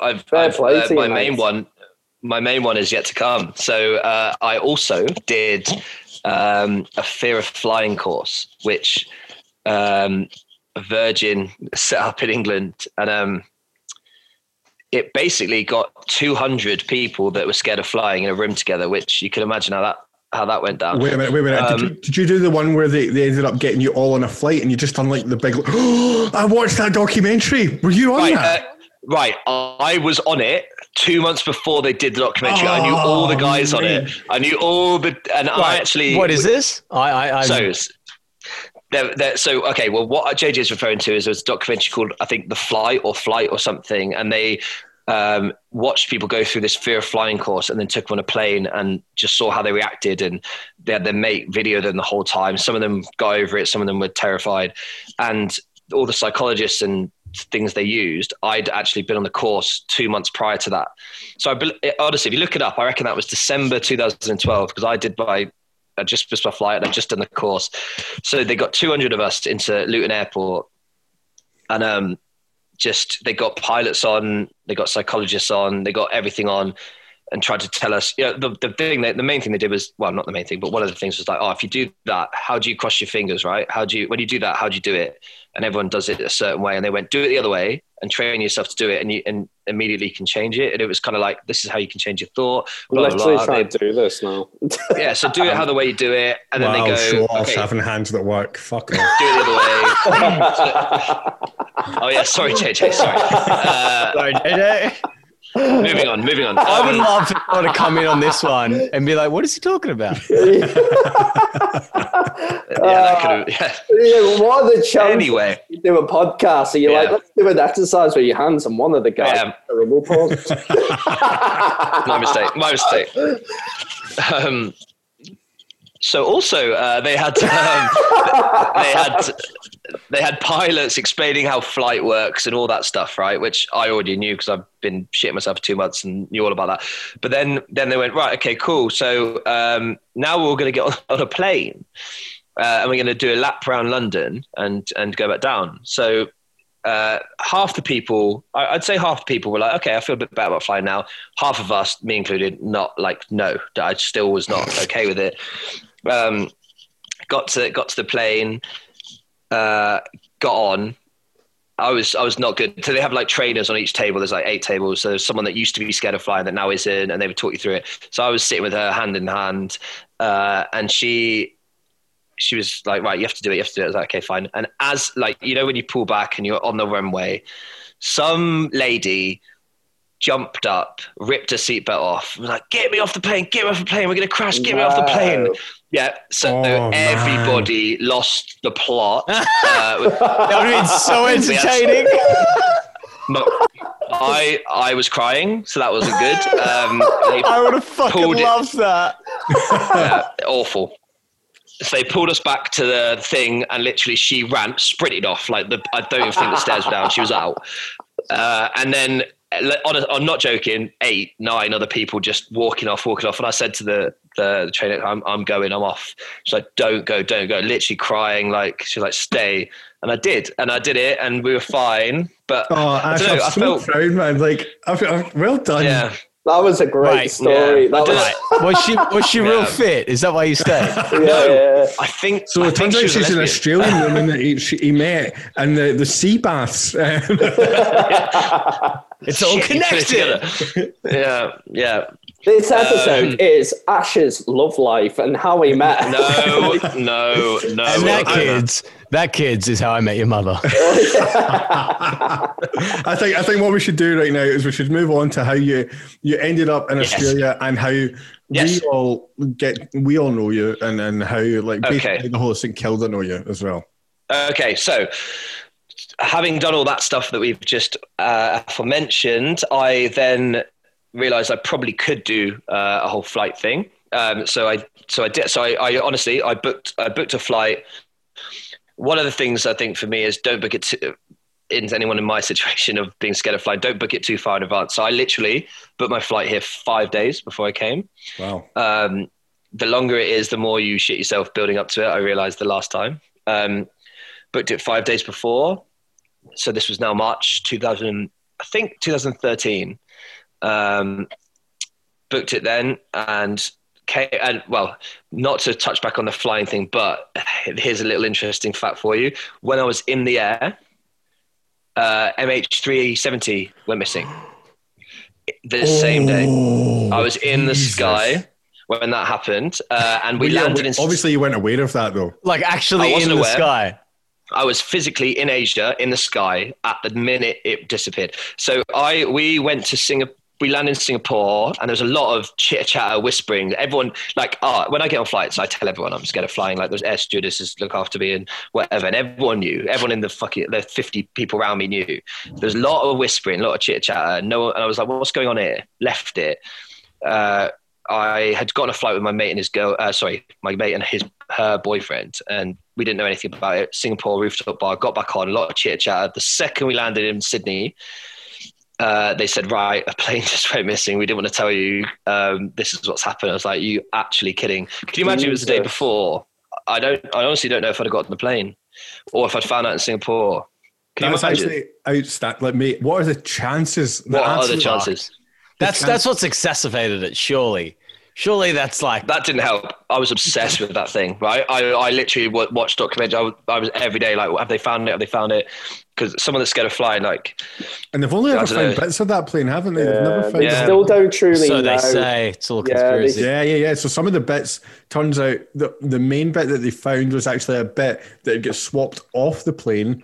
Like it got a repair. No. Yeah. It was a repair that they got done, and it got swapped off. And it wasn't the bit that was on the plane at the time. It was the bit that got mental. Moved. And also on that, what else makes that kind of creepy is, I'm no expert, but I have friends who are in the aviation industry, and I mean, obviously it's a very vast ocean out there, but apparently the black box, which is orange, which is weird, but the black box, apparently for that not to be found is incredibly difficult. I mean, I'm probably wrong. Surely at the bottom of the ocean, it's not going to be found. I don't know. I believe it's incredibly hard to just... Well, it's because they send little beepers off, right? Purpose, the whole purpose of them is to be found. And in today's technology and everything, you can fucking send... Well, that's why. Have you all seen Lost? Yeah. It's the Lost Island. It's the Lost Island. Isaac, I'm not kidding. That's what so I know we're not trying to talk about this, so give me 30 seconds. But I'm more than happy to talk about this with you. I think this is great. Yeah. Well, the pilot, they obviously started investigating afterwards. He had a flight simulator at home, much like the one I did. And they looked at his delete history, which you should never do. And what do you mean? How do you look at someone's deleted history? Because if that's a thing, I'm fucked. Yeah, but that's what I mean. Don't get the FBI involved. It doesn't work. Deleted history is just a minor thing. Anyway, and they saw that he had practiced numerous times of landing on this island in the Indian Ocean, which right this second I've forgotten the name of. It's got like a Spanish name. Diego Costa. There you go. Diego something. No way is it called Diego Costa. Yeah, Is that the football player? No, it's not, because that's the footballer. Yeah. It's very similar though. It's just very, very similar. Landing on this one guy. Yeah, just on his head. What is it called? Right, JJ, you're the researcher. You find out. Anyway, you guys do your thing. He practiced and then he deleted it, and that is in the Indian Ocean. Pretty much, they worked out. So he flicked off. The story goes, he flicked off Diego Garcia. That's it. And he flicked off his thing between airspaces, between Indonesia and somewhere else. So they didn't know he'd arrived, and they hadn't known. They thought he'd left. So he was silent for 7 hours, but it sent off beeps every hour. And so it could have, then no one knew which way it went. That was why they couldn't find it, right? But what they've worked out is it could have been in the Indian Ocean. That's where they think it was. And Diego Garcia was right there, and he practiced landing there numerous times in his flight simulator. Oh my God. Whoa, so guys, I'm just looking at Diego Garcia just now, right? It's an American Army base. It's a territory of the UK. The UK own it, so it's a UK. The UK owns everything. That's not a point that doesn't need to be mentioned. And it is an army base as well. So there's but space shuttles have landed there. Yeah, exactly. Wow. Mental. It's mental. But yeah, that happened while I was in the air. I was absolutely obsessed with it when I landed, obviously being scared of flying and stuff. And there's still no one still knows what happened really. But I think that could be your calling, mate. That could be you. I reckon you could. What do you mean? I think you could find it, and that will cure your fear. Because could you imagine? This That'd is what solve all your the problem problems. was. If they were all alive, yeah, like Lost. Imagine. Can you imagine? It's like a real life Lost. That's. I mean, I'm just looking at this island. This island is closer. I'd say it's between, Indonesia and Madagascar, nearly perfectly halfway. Like this. The island was one of 33 emergency landing sites worldwide for the NASA space shuttle. How the hell are you finding that island? That's what I want to know. You have to do a lot of training in your simulator, and then you need to disappear a whole plane's worth of Malaysians. That's how it gets done. Exactly. You also see the amount of people that were on that plane that were like specialists in, don't quote me on this, I'll look this up after. It was either tax, it was something to do with money specialists, or virus specialists. So this could be linked. COVID. They made COVID-19. It all came full circle. Bam. We've done it. We've solved it. I think we should call Trump. I think Trump has You heard it here on the Free Schooners. Right, okay. Breaking fucking news here. Of the 200 there was 227 passengers, right? And including a group of 19 artists with 6 family members and 4 staff returning from, and here's where it gets weird, a calligraphy exhibition. Oh. I'm thinking forging documents. That's what I'm thinking. Yeah. I think there's a portal to a different dimension. Right. And they're going to teach that other dimension how to write things in their own language that they're verbalized, but they haven't got a written form. The calligraphy experts are going to show them how written language works. Isaac, fuck. Yeah. When I was, what he's going on about? Do you when I was a kid? Do you remember the Bermuda Triangle? Obsessed with that. Don't even. Guys, did anyone else have a real like? See, when I was a kid, I had a real worry about quicksand, but seeing my adult life, I've never came across it once. Not once. I love how you're like, I've got fear of quicksand, or you did. Ash is just like, what the fuck are you on about? The man who's scared of flying. Come on, mate. Quicksand. Quicksand, man. Think about how many things you watched as a kid. They were like, oh no, I'm stuck in quicksand. So much quicksand. It looked like normal sand, and then you're just sinking. Yeah, you're just dying. It's never happened in my adult life, so for that, I'm happy. So you've You got to have your fear of flying. Yeah, let's not do your fear of flying anymore because but you're in Australia and I'm in Australia, and then Ash, we know you, but you've done very well in Australia. I've done okay. I've done okay. Tell us a bit about how you became. Well, he's done well, but not well enough to get a webcam that isn't a potato. I'm also not even in my bedroom. I'm in someone else's bedroom. He receives the nudes. He doesn't send the nudes. Right? That's right. So I eventually, as I said, I got a flight 5 days prior. And I turned up here, I shit you not, with £42. And that was it. That's all the hypnotism and the fucking flights will cost you, eh? Yeah. That's what happens when you do that and you don't plan. But obviously I'd been here 2 years prior, had a few contacts. So the minute I got here, I ended up going back to Riva, managed to get sorted out there, worked that weekend, stayed with a mate for free for a week, and then we moved back into the Ritz. So that's how I knew the Ritz properly, Isaac. And asked them if I could pay the rent a week later, and then just from there on worked there at Coco as well, which back then was just a tiny little restaurant. Now is that just the one? Now it's got three or four. Yeah, so I worked there back in 2009 as well, and now they've got 3. They bought left and right, so there was a Schnitz there, and there was something else, and they bought both sides of it. Coco? So they Rococo. It's the best pasta, the best risotto, the best everything you could ever have in St Kilda. Cool. Okay. I'm with you. I'm down with the kids now. By the way, Rococo, if you want to send us meals, we'll do reviews, anything like that. We're all about it. Yeah. So that was beer 4, by the way. Beer 4. Oh my God! Right, okay. I'm a 4 too. I'm a 4. I'm away to go and get another 2. Jesus, I didn't realize we were still in this. I'm running out of beers. You guys keep talking. Wine in a minute. Well, there's no one here. Okay, so Hello. So obviously I've done a lot of promotional work. I won't go too into this, but back in London, I was working for a few nightclubs in London doing promo, ended up in Sunny Beach in Bulgaria, doing a season, being promotions manager for a nightclub, then moved on to running pub crawl company with, there's like 30 of us. It was great. Anyway, so I loved promo, all that side of thing. Just can I just interject? Because I know that you ran a bar crawl there and we run a bar crawl together. So I'm going to assume that all 30 of those people that you worked with did all of the work. What do you mean? Deep burn. Quality over quantity, Isaac. Thank you. We ran 4 pub crawls a week and a pool party and a beach party. I mean, lucky to get you to do one every 2 months. Me? Yes, you. What do you mean? Yeah. Anyway. So obviously, I'd got into that side of things, and I loved it. I love a night out. I love a drink, and that coupled the two. So I got here. What was I doing? Yeah, I worked back at Reva and Rococo, but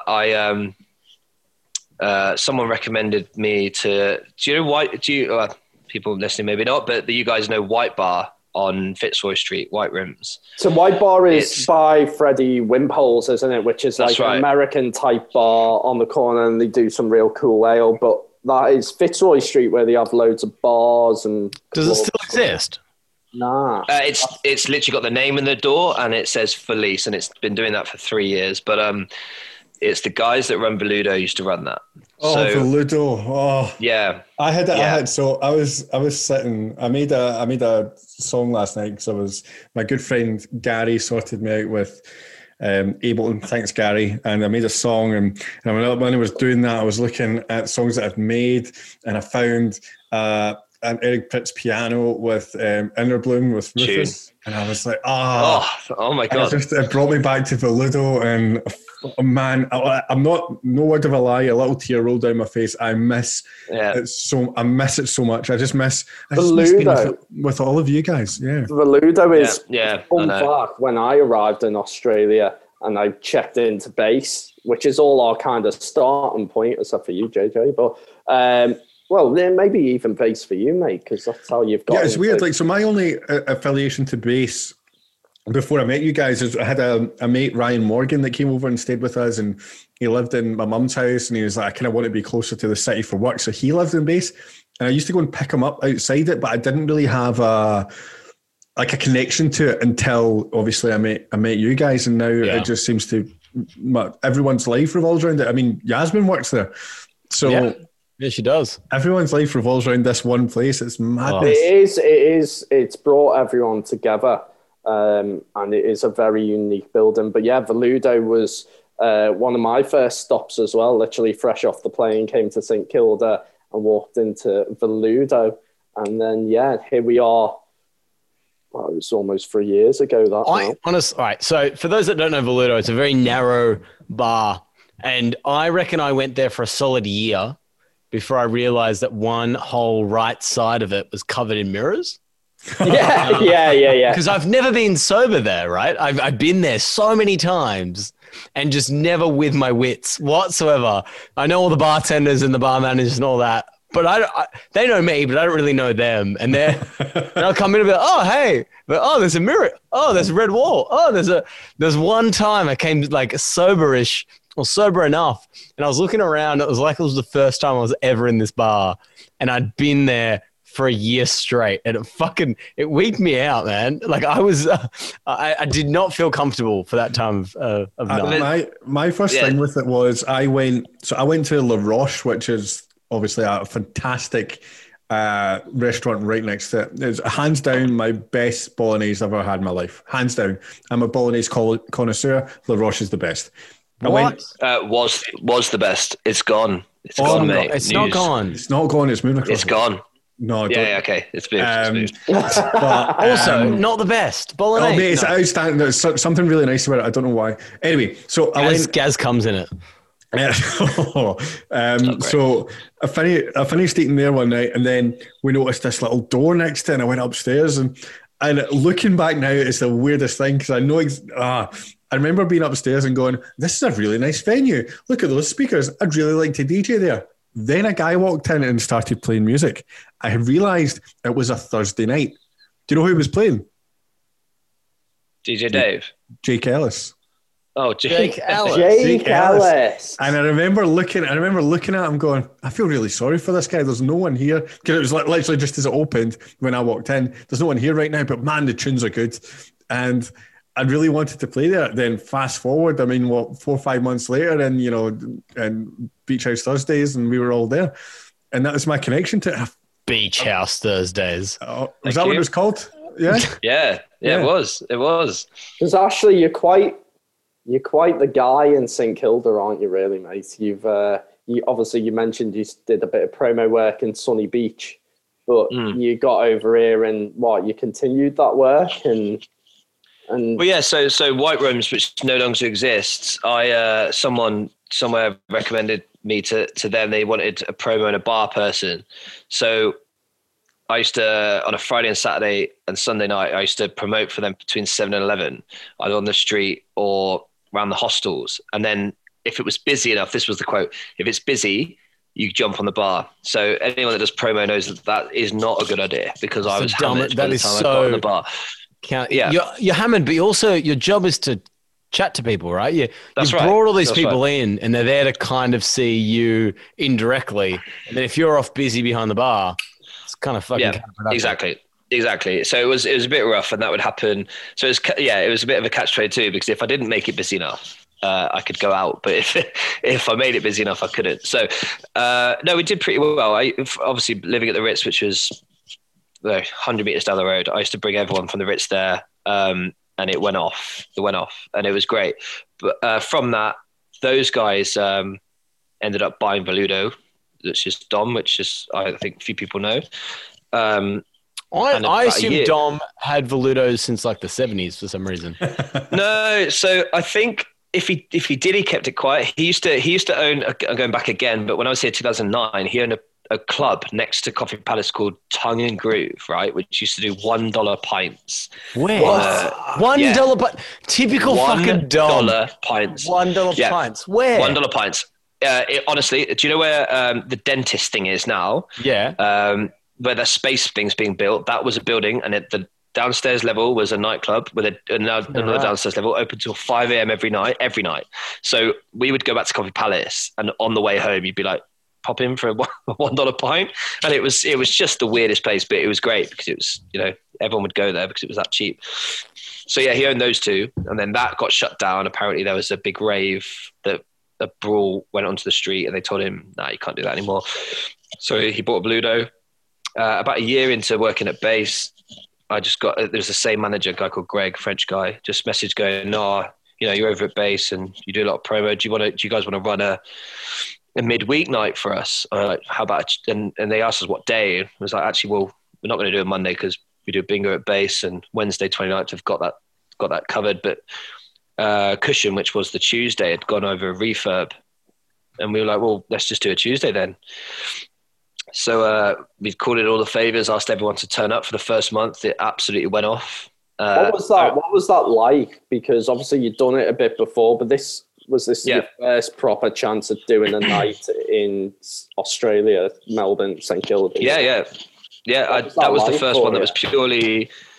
Yeah, mate, it was scary, but especially on a Tuesday, you can't. There was no walk through traffic. Like, it was all based on what we did in the weeks coming up. So we spent a whole month, a few weeks, telling everyone they had to come that night. And yeah, we had 250 people, I think, on the first night. And it was people we knew, but that's amazing. Everyone in St Kilda, so that's I do. But it was one of those. It's like, that's great. I hope that but because there were so many people there, like, everyone loved it, and it was cheap, and it was this and that. So when I knew it was working, I remember walking up the stairs, week 4, week 5, after promoting it. It was about midnight, and I walked up the stairs, and I didn't know 70-80% of the people there. And I turned to Adam and said, this is it. We've done it. Like, I knew then this was the night. It wasn't just our mates helping us out. And I think then it went from there. And like, our Tuesdays back then for the first 2 years, for a few reasons, but they were just They were massive, way bigger than they. What years were these? Just because I entered the scene in 2017. Mm-hmm. That was the back end. I reckon.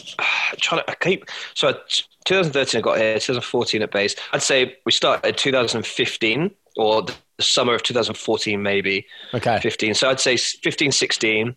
So you would have been year 2 or year 3, probably year 2 or 3, where we were doing quite well, but it wasn't like year 1 and 2 were kind of nuts. They were just like twice the size of they are right now, right. Kind of thing. They were real big. Just because there was no other Tuesday, it was kind of a bit out of nowhere, you know.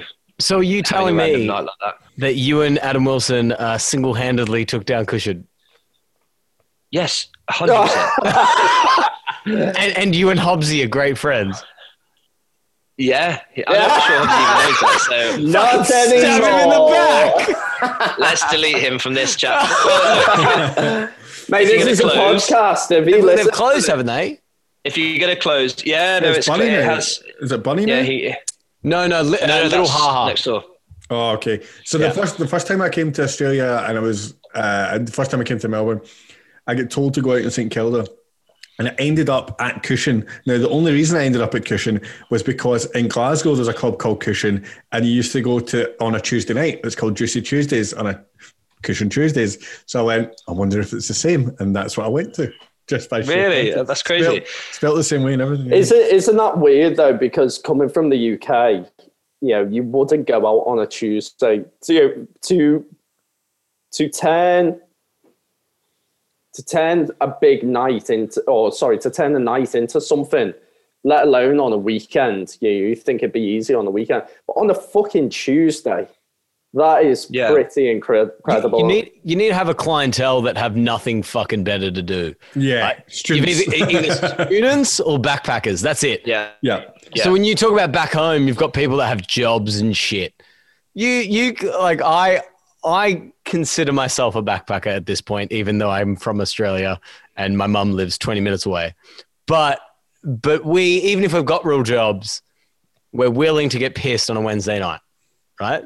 Yeah. But in your real lives, that's not a thing. No. I mean, I've got a real people job. Guys, I don't advise it. Don't try and do a real people job. I miss just being able to get drunk any night of the week. I mean, it doesn't stop me. Don't get me wrong. It just makes life a little bit harder the next day, you know what I mean? But you need that clientele of those people, you know, those people that are going to come out for, you know, a Thursday night, and they'll come out and they'll come to base first and things like that, and they'll go and do, you know, they'll drink all night, and it won't really be any problem for them at all, because they've got nothing else to do. I mean, surely that's where you built all your stuff. Well, like Dave, surely that's what you done as well. When when we came in, and Ash, obviously, you'll agree. But when we first came together, it was just, it's a beautiful thing, you know. St Kilda for me, and Australia in general, it's a very different thing from back home. I mean, even saying you have big boy jobs over here as well. I just seem like the general attitude. I think the weather is a big thing to help you. Yeah, it really is. It really the weather is. outside is weather. I'm not even messing, but the weather is a massive influencer on your decisions. You know, back in rainy England, miserable England, where maybe 2 months of the year you'll actually get cracking weather. Oh wow, I'm from England. I've got 2 months. Summer in Scotland's a Tuesday. That's it. That's all we get. I think the big thing that you're touching on there is like, if you've got a normal 9 to 5 day, right? In Australia, especially closer to summer, that 9 to 5 day turns into you finish at 5 and then you've got till like 6, 7, maybe even 8. And you still got sunlight. You still got you can go and do sport or do exercise or do whatever you do in your day-to-day time. And that's what I find really weird. You got miserable grey. Yeah, and so in Scotland, when it comes to winter, summer, when it comes to June 21st, which is the longest day of the year in the Northern Hemisphere, you can look in the sky and there's still light in the sky at midnight. Easy. That it's really weird to me that it doesn't happen here. And like you're like, 8 o'clock at night is quite late for the sun to be out. But I've been in a park at 10:30 at night in Glasgow, and it's just been daylight. And that's what we get for our summers. Yeah, I do what you're saying. I just think like the weather massively does help like encourage people drinking and partying in Australia. So whereas back home, the Monday to Friday slog is a thing. And everyone back home looks for Friday, Saturday, Sunday. People are more inclined to get involved on a Tuesday and everything. And Ash, I was obviously talking about like 29th and all that. The 29th apartment is a tiny little bar in St Kilda, which is renowned around Melbourne. It does incredibly well on a Wednesday night as well. Again, Wednesday night is not a night you typically associate with drinking. And then obviously we get to the weekend where, like any other country, drinking picks up, and it's the people who have been keeping themselves tame in the week. Friday and Saturday is their release, and maybe Sunday for some of them, and that's where, Friday in St Kilda or Friday in Melbourne. I find a lot of people don't really, or from our neck of the woods, won't really traverse to the city. There's that much going on in St Kilda. And on a Friday, again, you'd have the Ludos.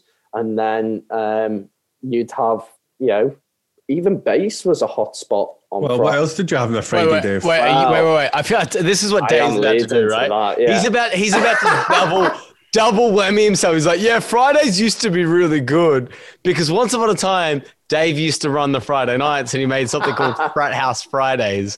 It was amazing. So he was not only about to fucking jack himself off there, but then he was going to lead to Ash talking about next level Friday. So he's got the double whammy of the self-fucking... Great way, Dave. Fucking hell, Dave. And that is yes. You ran a night with beer pong.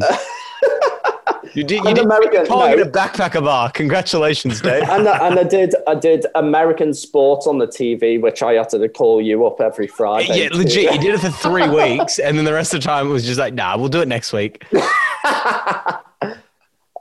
And then you two teamed up together and created a great night. And cool. I think that's where he wanted to go. Ashley, tell us about Fridays, mate. I mean, we've skipped 5 years, but that's fine. There was a bit of poison in there. There was a bit of a few other things. There was a failed thrift shop. God knows what. What do you mean? What are you talking about? No, let's go back to that. What are you talking about? Thrift shop?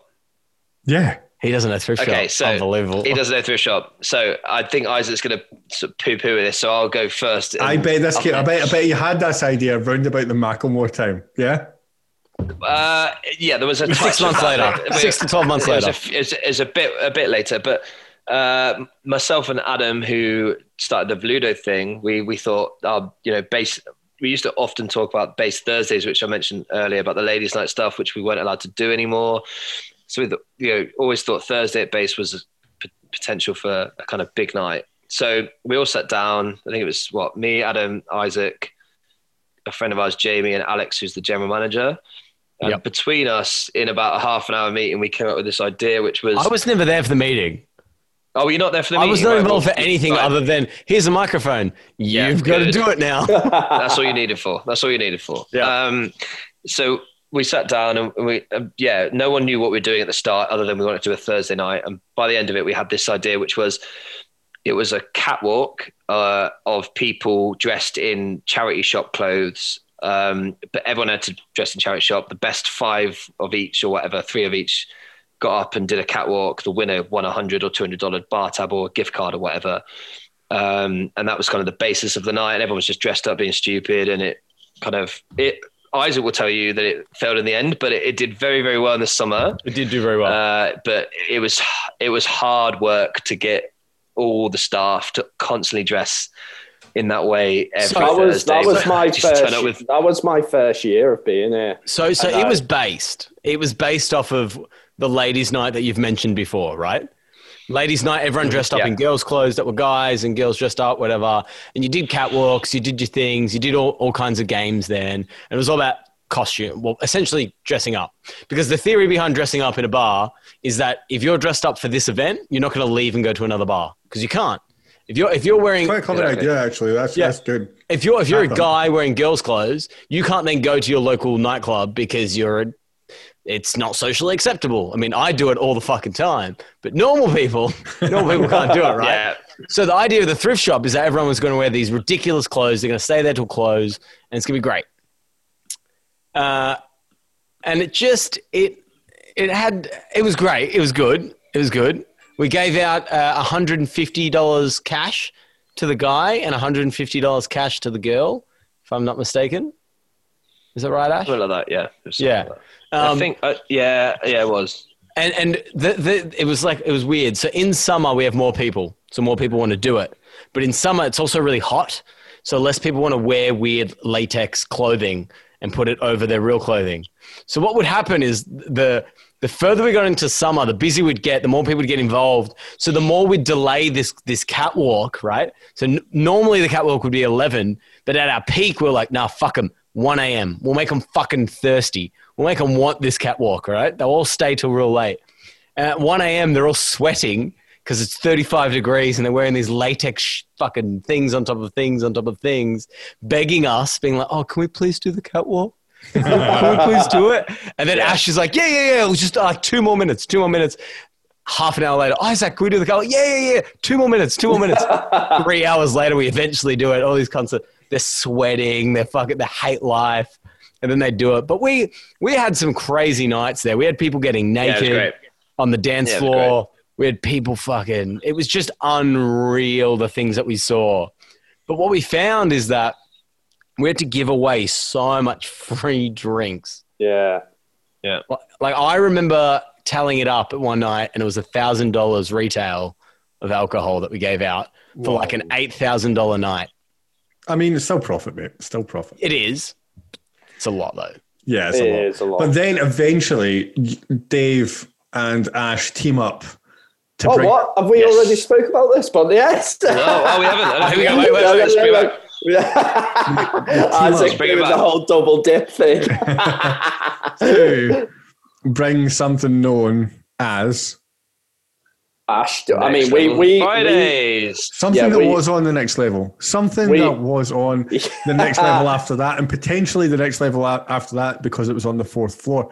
But so we talked about it a little bit. But Ash, I think I'll pass it over to you and do the honors. What this is? So I met Ash when I checked into base, and we've all done that, and I became friends with him. And then by this point, Ash, you were a very big deal in the St Kilda scene, and you worked alongside festivals in the area like Defected, shit like that. And I was like, this guy, and everyone knows Ash, and I was like, this guy's kind of fucking cool, and he keeps weirdly copying my hairstyle, but I'll give him that. But we've done this. I remember working for you for a little bit for promo. I just needed a bit of extra cash, and you were like, do you want to do a couple hours here? And then I like to think you saw the beauty in me. I had the gift of the gab and all that, and I went away, did farm work, came back, and I was like, Ash, I wanted to get more involved in your promoting. But the way I looked at you, man, was you had so many fingers and so many pies. You had, you were always doing something. I was like, that is the place to be. You back home, I had a very, very simple life. It was go to work Monday to Friday and then drink on the weekend. But there was a bit more to it over here. I do believe St Kilda, Australia, Melbourne is the land of opportunity. You forget the person you're wearing. Yeah, I started working with you a bit more. I wanted to be a bit more involved. And where did we go from there, mate?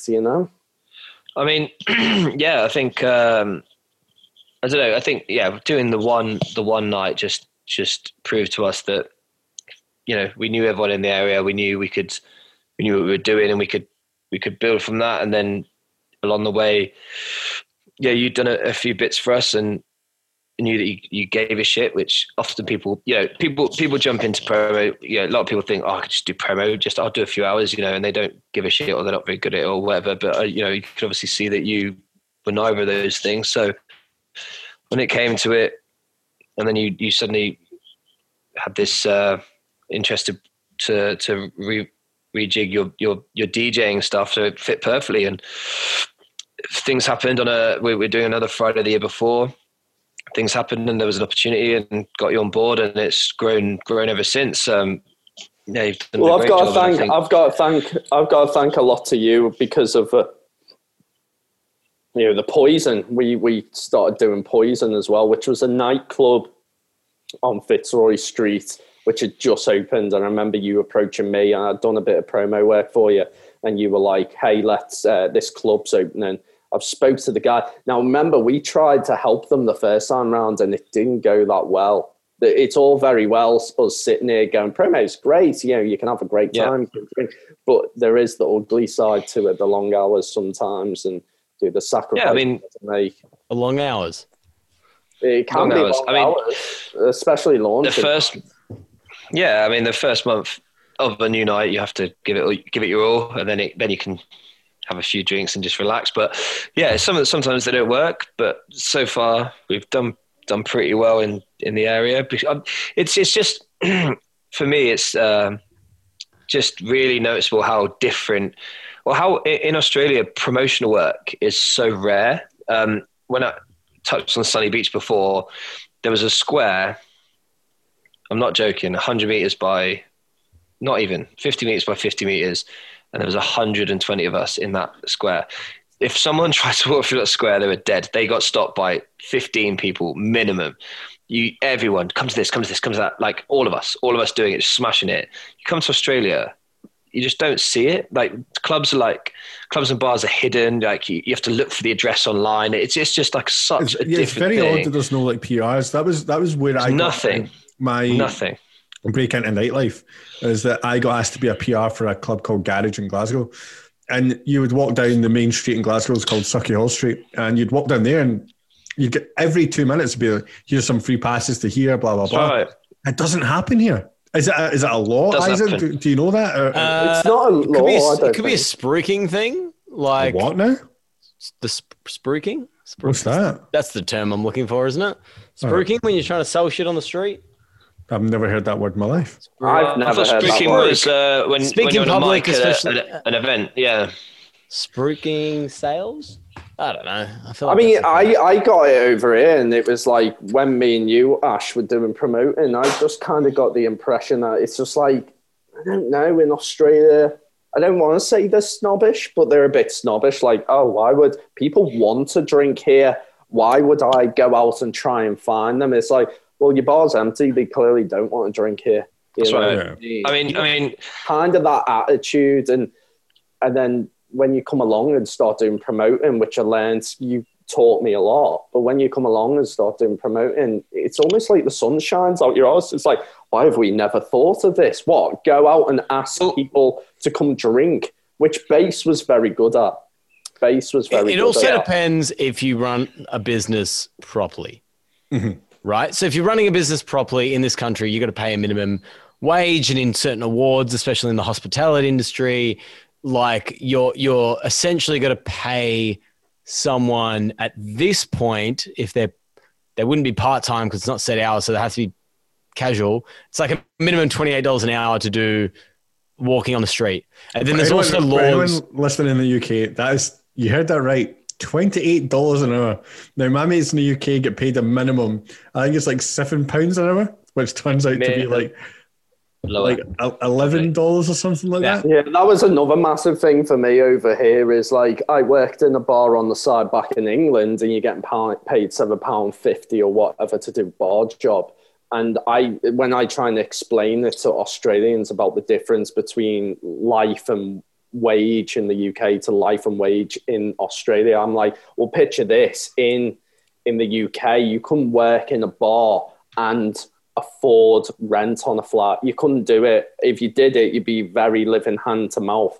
Over here in Australia, you can work in the bar get paid fucking almost double, if not more, here than you would in the UK. If you're casual here, you can easily save. Yeah, you can easily rent. You can easily save. You can easily have a good time. When I worked for crazy. So I currently work in the railways, but when I started in the railways, I was a casual worker. I didn't have a contract, and if I worked, so we had jobs that happened at the weekend, and if I worked at the weekend, I got double time. There was weeks I was walking away with $3,000 a week because I was a casual worker. Yeah. And it was insane. Like, and they would just go, "Oh, there's some overtime coming up at the weekend." I'd be like, "Yeah, cool, whatever, mate. That's fine. Let's do that." And that's the difference, like in hospitality as well as you. I've just talked about you working a normal week. In Australia they do time and a half. Double time. If you're in hospitality and you work after midnight, you get time and a half in some businesses. Yeah. Hospitality. How many times do you work after midnight in hospitality? All the fucking time. Yeah. And this is the thing I realized quickly when I got here. Australia seems to, you might disagree with this statement if you're an Australian listening to this, but Australia seems to value their workers more, or they value the work they do more in terms of money. Isaac's gearing up to fight. I'm so ready to have a... All right.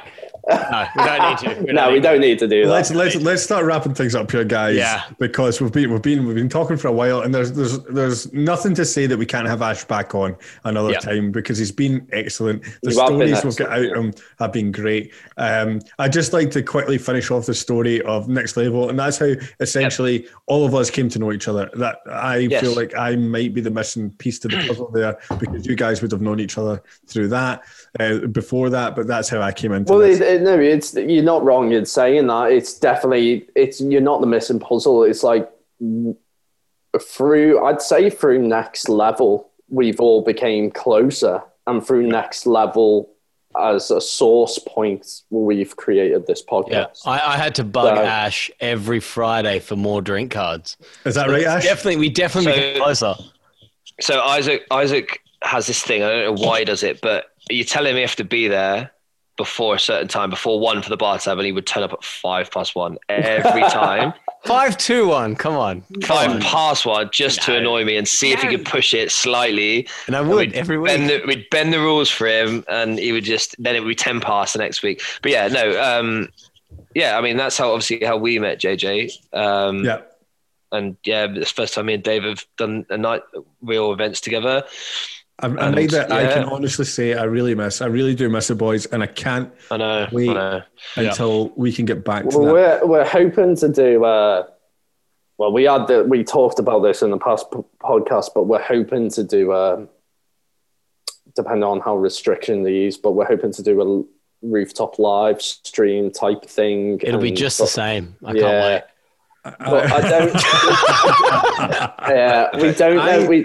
We don't know how I don't know how these outside, because at the minute, if you're listening from the UK or whatever, or wherever you are, they're proposing maybe that during COVID we do some outdoor live music thing rules. Well, coming this and Monday, so and obviously 5 people. I honestly think from this Monday we're allowed to do that. I don't think it's a problem. Well, the rooftop does have a massive. Obviously it's enclosed, a part of it. It does have a massive outdoor space, so I don't know how that would factor in. Yeah. But yeah, let's wrap this up, guys. Ash, you have been an absolute pleasure to have as a guest, I must admit. Thank you. What a champion you are. Ash, have you got any social media that you'd like people to follow you on? No, not really. No. What? St. Kilda Bar Crawl. St. Kilda Bar Crawl, Next Level Fridays, Veludo Thursdays, Base Mondays. All that. Literally, I don't have to tag all those things in a video. Yes, please. And also, anyone who's listening who's in the promotion field is just like, or the promotion industry, it's like, what? They just name their night after a day of the week. Quantico Saturdays. I forgot that. No, not really. Never mind. You're going to ask me about Pornico. Shall we talk about... Should we talk about Porn and Co? Should we get you on again? Do you want? Absolutely, Should we get him on again. I would love to. I'll have come him in the future. So just to tease he'll everyone. be with us. He'll be with us in yeah, person. be with us in person. Just to tease everyone, Porn and Co is probably, I'm going to say it, it's probably one of the greatest clubs in Melbourne. It's had some very famous DJs there. Except for Revolver. It's had some very famous DJs there. And Ash, you've been quite a part of it, haven't you? So yeah, I've helped out. On the Saturdays, but we'll get into that another time. We'll get into that another day. Thank you very much for being with us, Ash. If anyone would like to follow the Three Schooners on any social media, we are the Three Schooners on Instagram, on Twitter, on Facebook, and fucking TikTok. Yeah, we've got a TikTok. Fuck's sake! All of the things. All the things. We've got a man. By the way, and we're now at the stage where we've released a few things. So we record these in the future, obviously, because you can't record them in the past. And fair. I don't know. We're now at the point where we're seeing the amount of listeners that we're getting on our podcast. And boys, may I say, I'm very impressed with how we're doing. Yeah, we are doing quite well, which is something I never expected. So, and some of you wait till the end, which is just unreal. It's incredible. 40% of people, which is a massive ratio. I don't understand how. I don't know why you do it. But yeah, we're also on YouTube, so please subscribe to us on YouTube. It does help us as well. You can also follow us on Spotify and Apple Podcasts. Now, something that we've not mentioned on social media, boys, is that we're going to do that competition for cinemas. Okay, we did say that. We did say that. Social media, yeah. That if you follow us, I think what we'll do is we'll do it either on Instagram or. I think we need to write out the specific terms and conditions. Maybe an Instagram and a YouTube follow and a Facebook follow. 3 things. I mean, it's not that hard. Yeah, and we will buy you cinema tickets and a nice little snack and stuff to go and see. I think we should start it from a certain date and then. Yeah. We'll I'm sure between now and 5 weeks' time when we release this, we'll have worked out the intricacies. Ash, I would like to thank you once again. Your life is more interesting than mine will ever be. So thank you for that. I don't know about that, but thank you. Thank you for having me. I'm honoured to be the first and hopefully first of many guests. I'll be back. First pot to the Three Schooners. Yeah. Do you know what? Pot. It's been an absolute pleasure having you, mate. So, thank you very much, mate. Thank you to everyone who's listened. I think on that note, boys, it's a good. Ash, by the way, you're going to do this last, by the way. So. Oh, we're not. We do it. Why? We're not doing this anymore. We do it in the flow chart. I don't want to read your flow chart. I haven't seen a flow chart. You don't need to. All you have to say is goodbye from yourself. Dave, go first. It's goodbye from me. It's a goodbye from me. Goodbye from me. Yeah, it's goodbye for me. Thank you. It's weird, isn't it? It's weird. Whatever. Thanks, boys and girls. Make sure you subscribe, like, comment, all that kind of stuff. We'll see you next time.